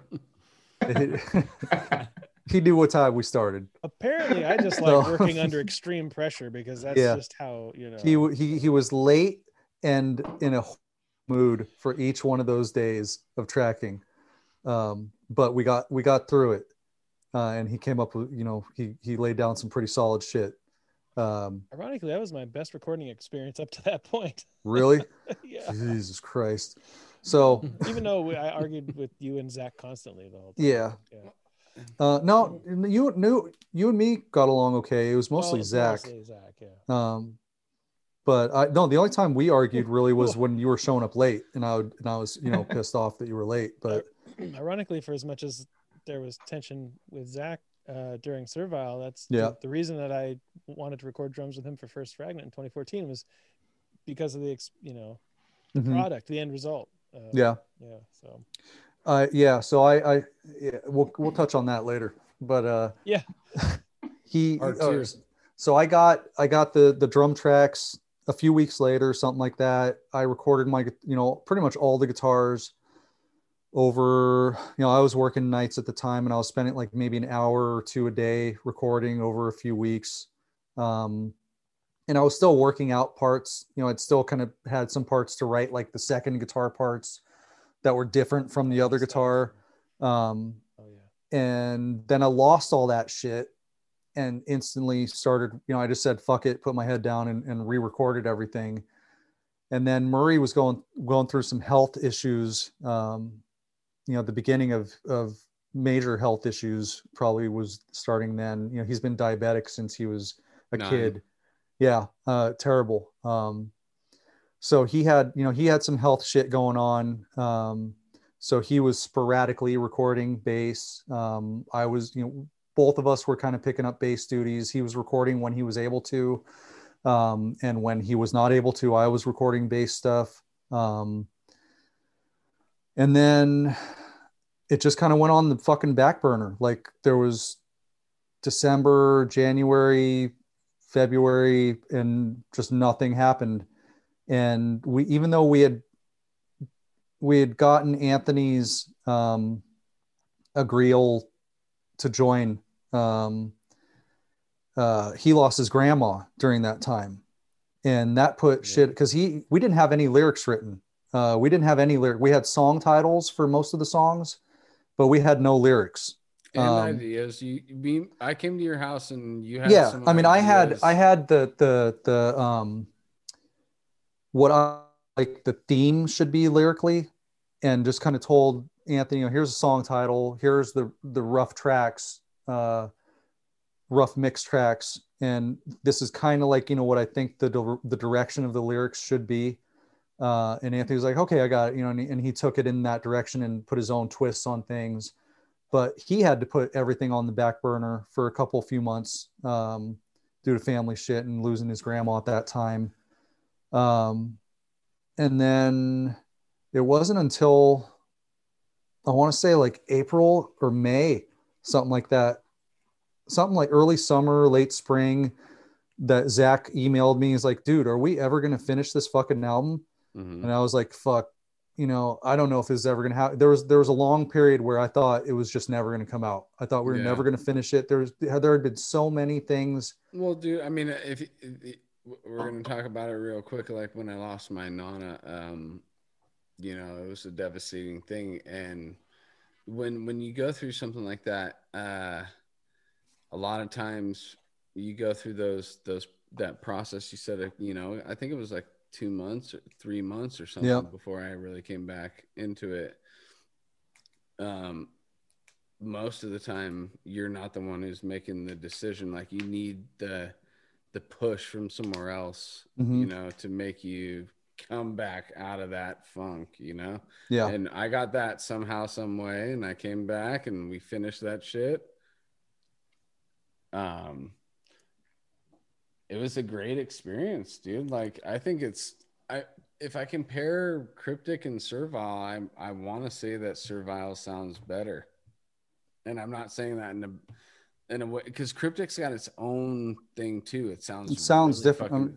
It's just, it's two totally different things. So the way that they sound is perfect for what they are. And I think that Servile to me is just like super fucking clean, dude. Yep. It's really clean. Cryptic was more like just jump in the studio and just handle it and just be done in a few days. And that's it. And that gives it character, like the raw, like fucking, real. And I'm not saying that Servile isn't real. I'm just saying like Odious's Cryptic has this raw, real feel to it. And like Servile is real, but it's also super clean, dude. It's like if I want to think like Cryptic, Servile is a really good recording. Yeah.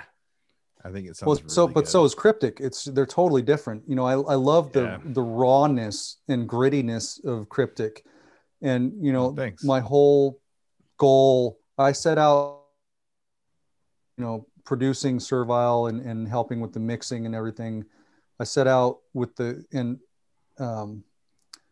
I wanted it to be very, not sterile, but I wanted it so you could hear every note. I wanted it to be very little reverb. You know, on all my solos have like almost no reverb because I didn't want to hide behind. I felt like some people hid behind reverb or it covered up sloppiness. You know, I wanted everything to be bass and you know, I think I may have gone a little too far with how dry it is. But that was the goal. You know, I was almost inspired by like Rain and Blood. Rain and Blood is so fucking, you know, it's so distinct. Everything, you know, both guitars are hard panned. There's like no reverb on them. You can hear every fucking, you know, the drums have a good amount of reverb on them. But everything was super clear. And that was kind of the inspiration, like kind of what my goal for the sound of Servile was to do something along those lines where everything was just crystal clear. And, you know, it's, you know, in some aspects or some, you know, I don't know, it came out okay. I don't know. Some people love it. Some people hate, you know, some people. I'll never ever hear you say I love that that recording. anything you've done sounds sick, dude. There's parts. There's some things that I'm really proud of. And what's your favorite part that you've done? The sickest sounding shit out that of all you've your done? stuff that you've done. The things that I'm probably most proud of, if we're just talking about Servile, the solo section for Question, I'm proud of. The Clean song I'm proud of. The acoustic thing. One of my favorite parts and things that I'm most proud of writing is what I call the goofy section of Acts of Sedition. Yeah.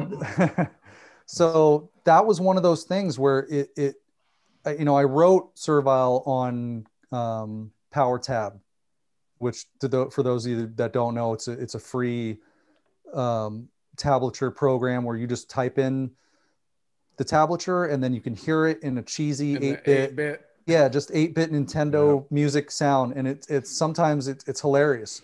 And that goofy part of Acts of Sedition, I wrote in about 5 minutes, all 3 parts. The 2 guitar parts are pretty independent of each other, and the bass part is completely different from both guitar parts.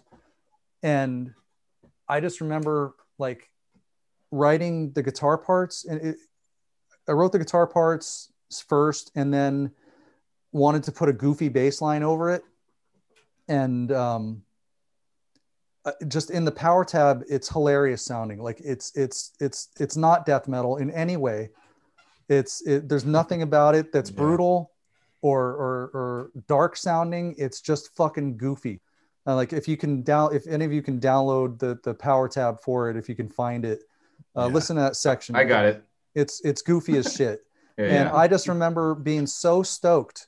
Like I couldn't get it out of my head. I wrote the whole thing in like 5-10 minutes, you know, got it down in Power Tab, listened to it, and just like, this is the funniest shit. I fucking love it. But it worked, you know, it's something unique, you know, it's not really a straightforward death metal part, but you know, it's in a death metal song, you know. I don't know. It's just it's a cool, goofy, groovy thing that just came up out of nowhere. I love it. I think it's hilarious. Yeah, that's so rad. Well, just guys, I just want to kind of interject here and just kind of think. I think we should do an episode 2 of this. You know.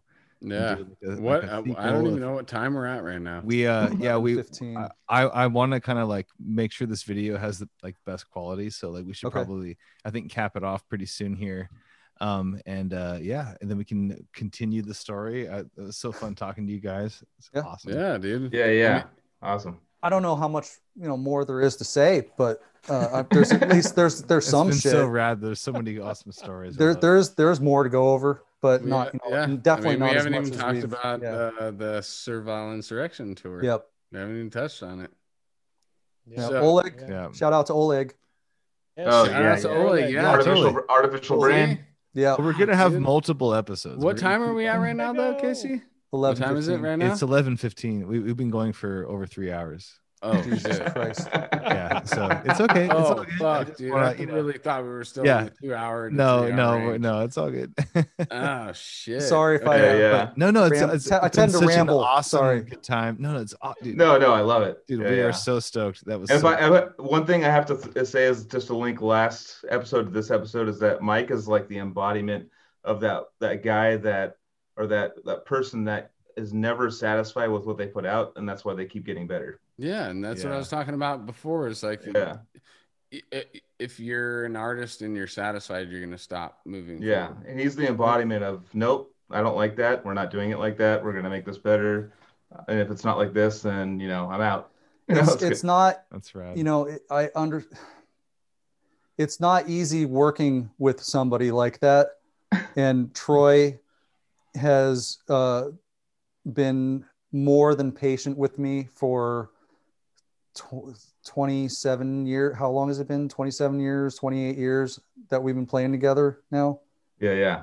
I know that I've been difficult and I've limited our production output being the way I am. So I apologize for that, Troy. Hopefully that what little I have accomplished made up for us. You can make up for it with a new album. Yeah. It's definitely Yeah. quality over quantity, yeah. Teaser for part 2. Yeah. Hell All right, great guys. time Well, for- thank you guys so Yeah, much. Yeah. Thanks for having us. Yeah, you guys are cheers, awesome. guys. Definitely. Guys. Dude, So, love you yeah, I guys. know, That was I'm- so much fun. Hell A yeah. little behind the scenes thing. We're gonna stop this and then we're gonna keep talking for just 30 more seconds. But yeah, thank you very much, everybody. Awesome, I want to guys. say goodbye. I hate this, like, oh, we're gonna end it and then the episode's done. I want to say goodbye to everybody before it's Totally, whatever. dude. That's But yeah. awesome. We love everybody else out there. Thank you for tuning in. We're gonna be back again. Next week is Diego Sanchez. Discord. And we're gonna get the Discord story. Mike and Troy, you got to be coming back soon because it seems like we have more to talk about. And dude, super cool. Subscribe, keep going with it, and rock on. Have a great time, dude. I'll see you guys soon. Yes. Yeah. Peace out, dudes.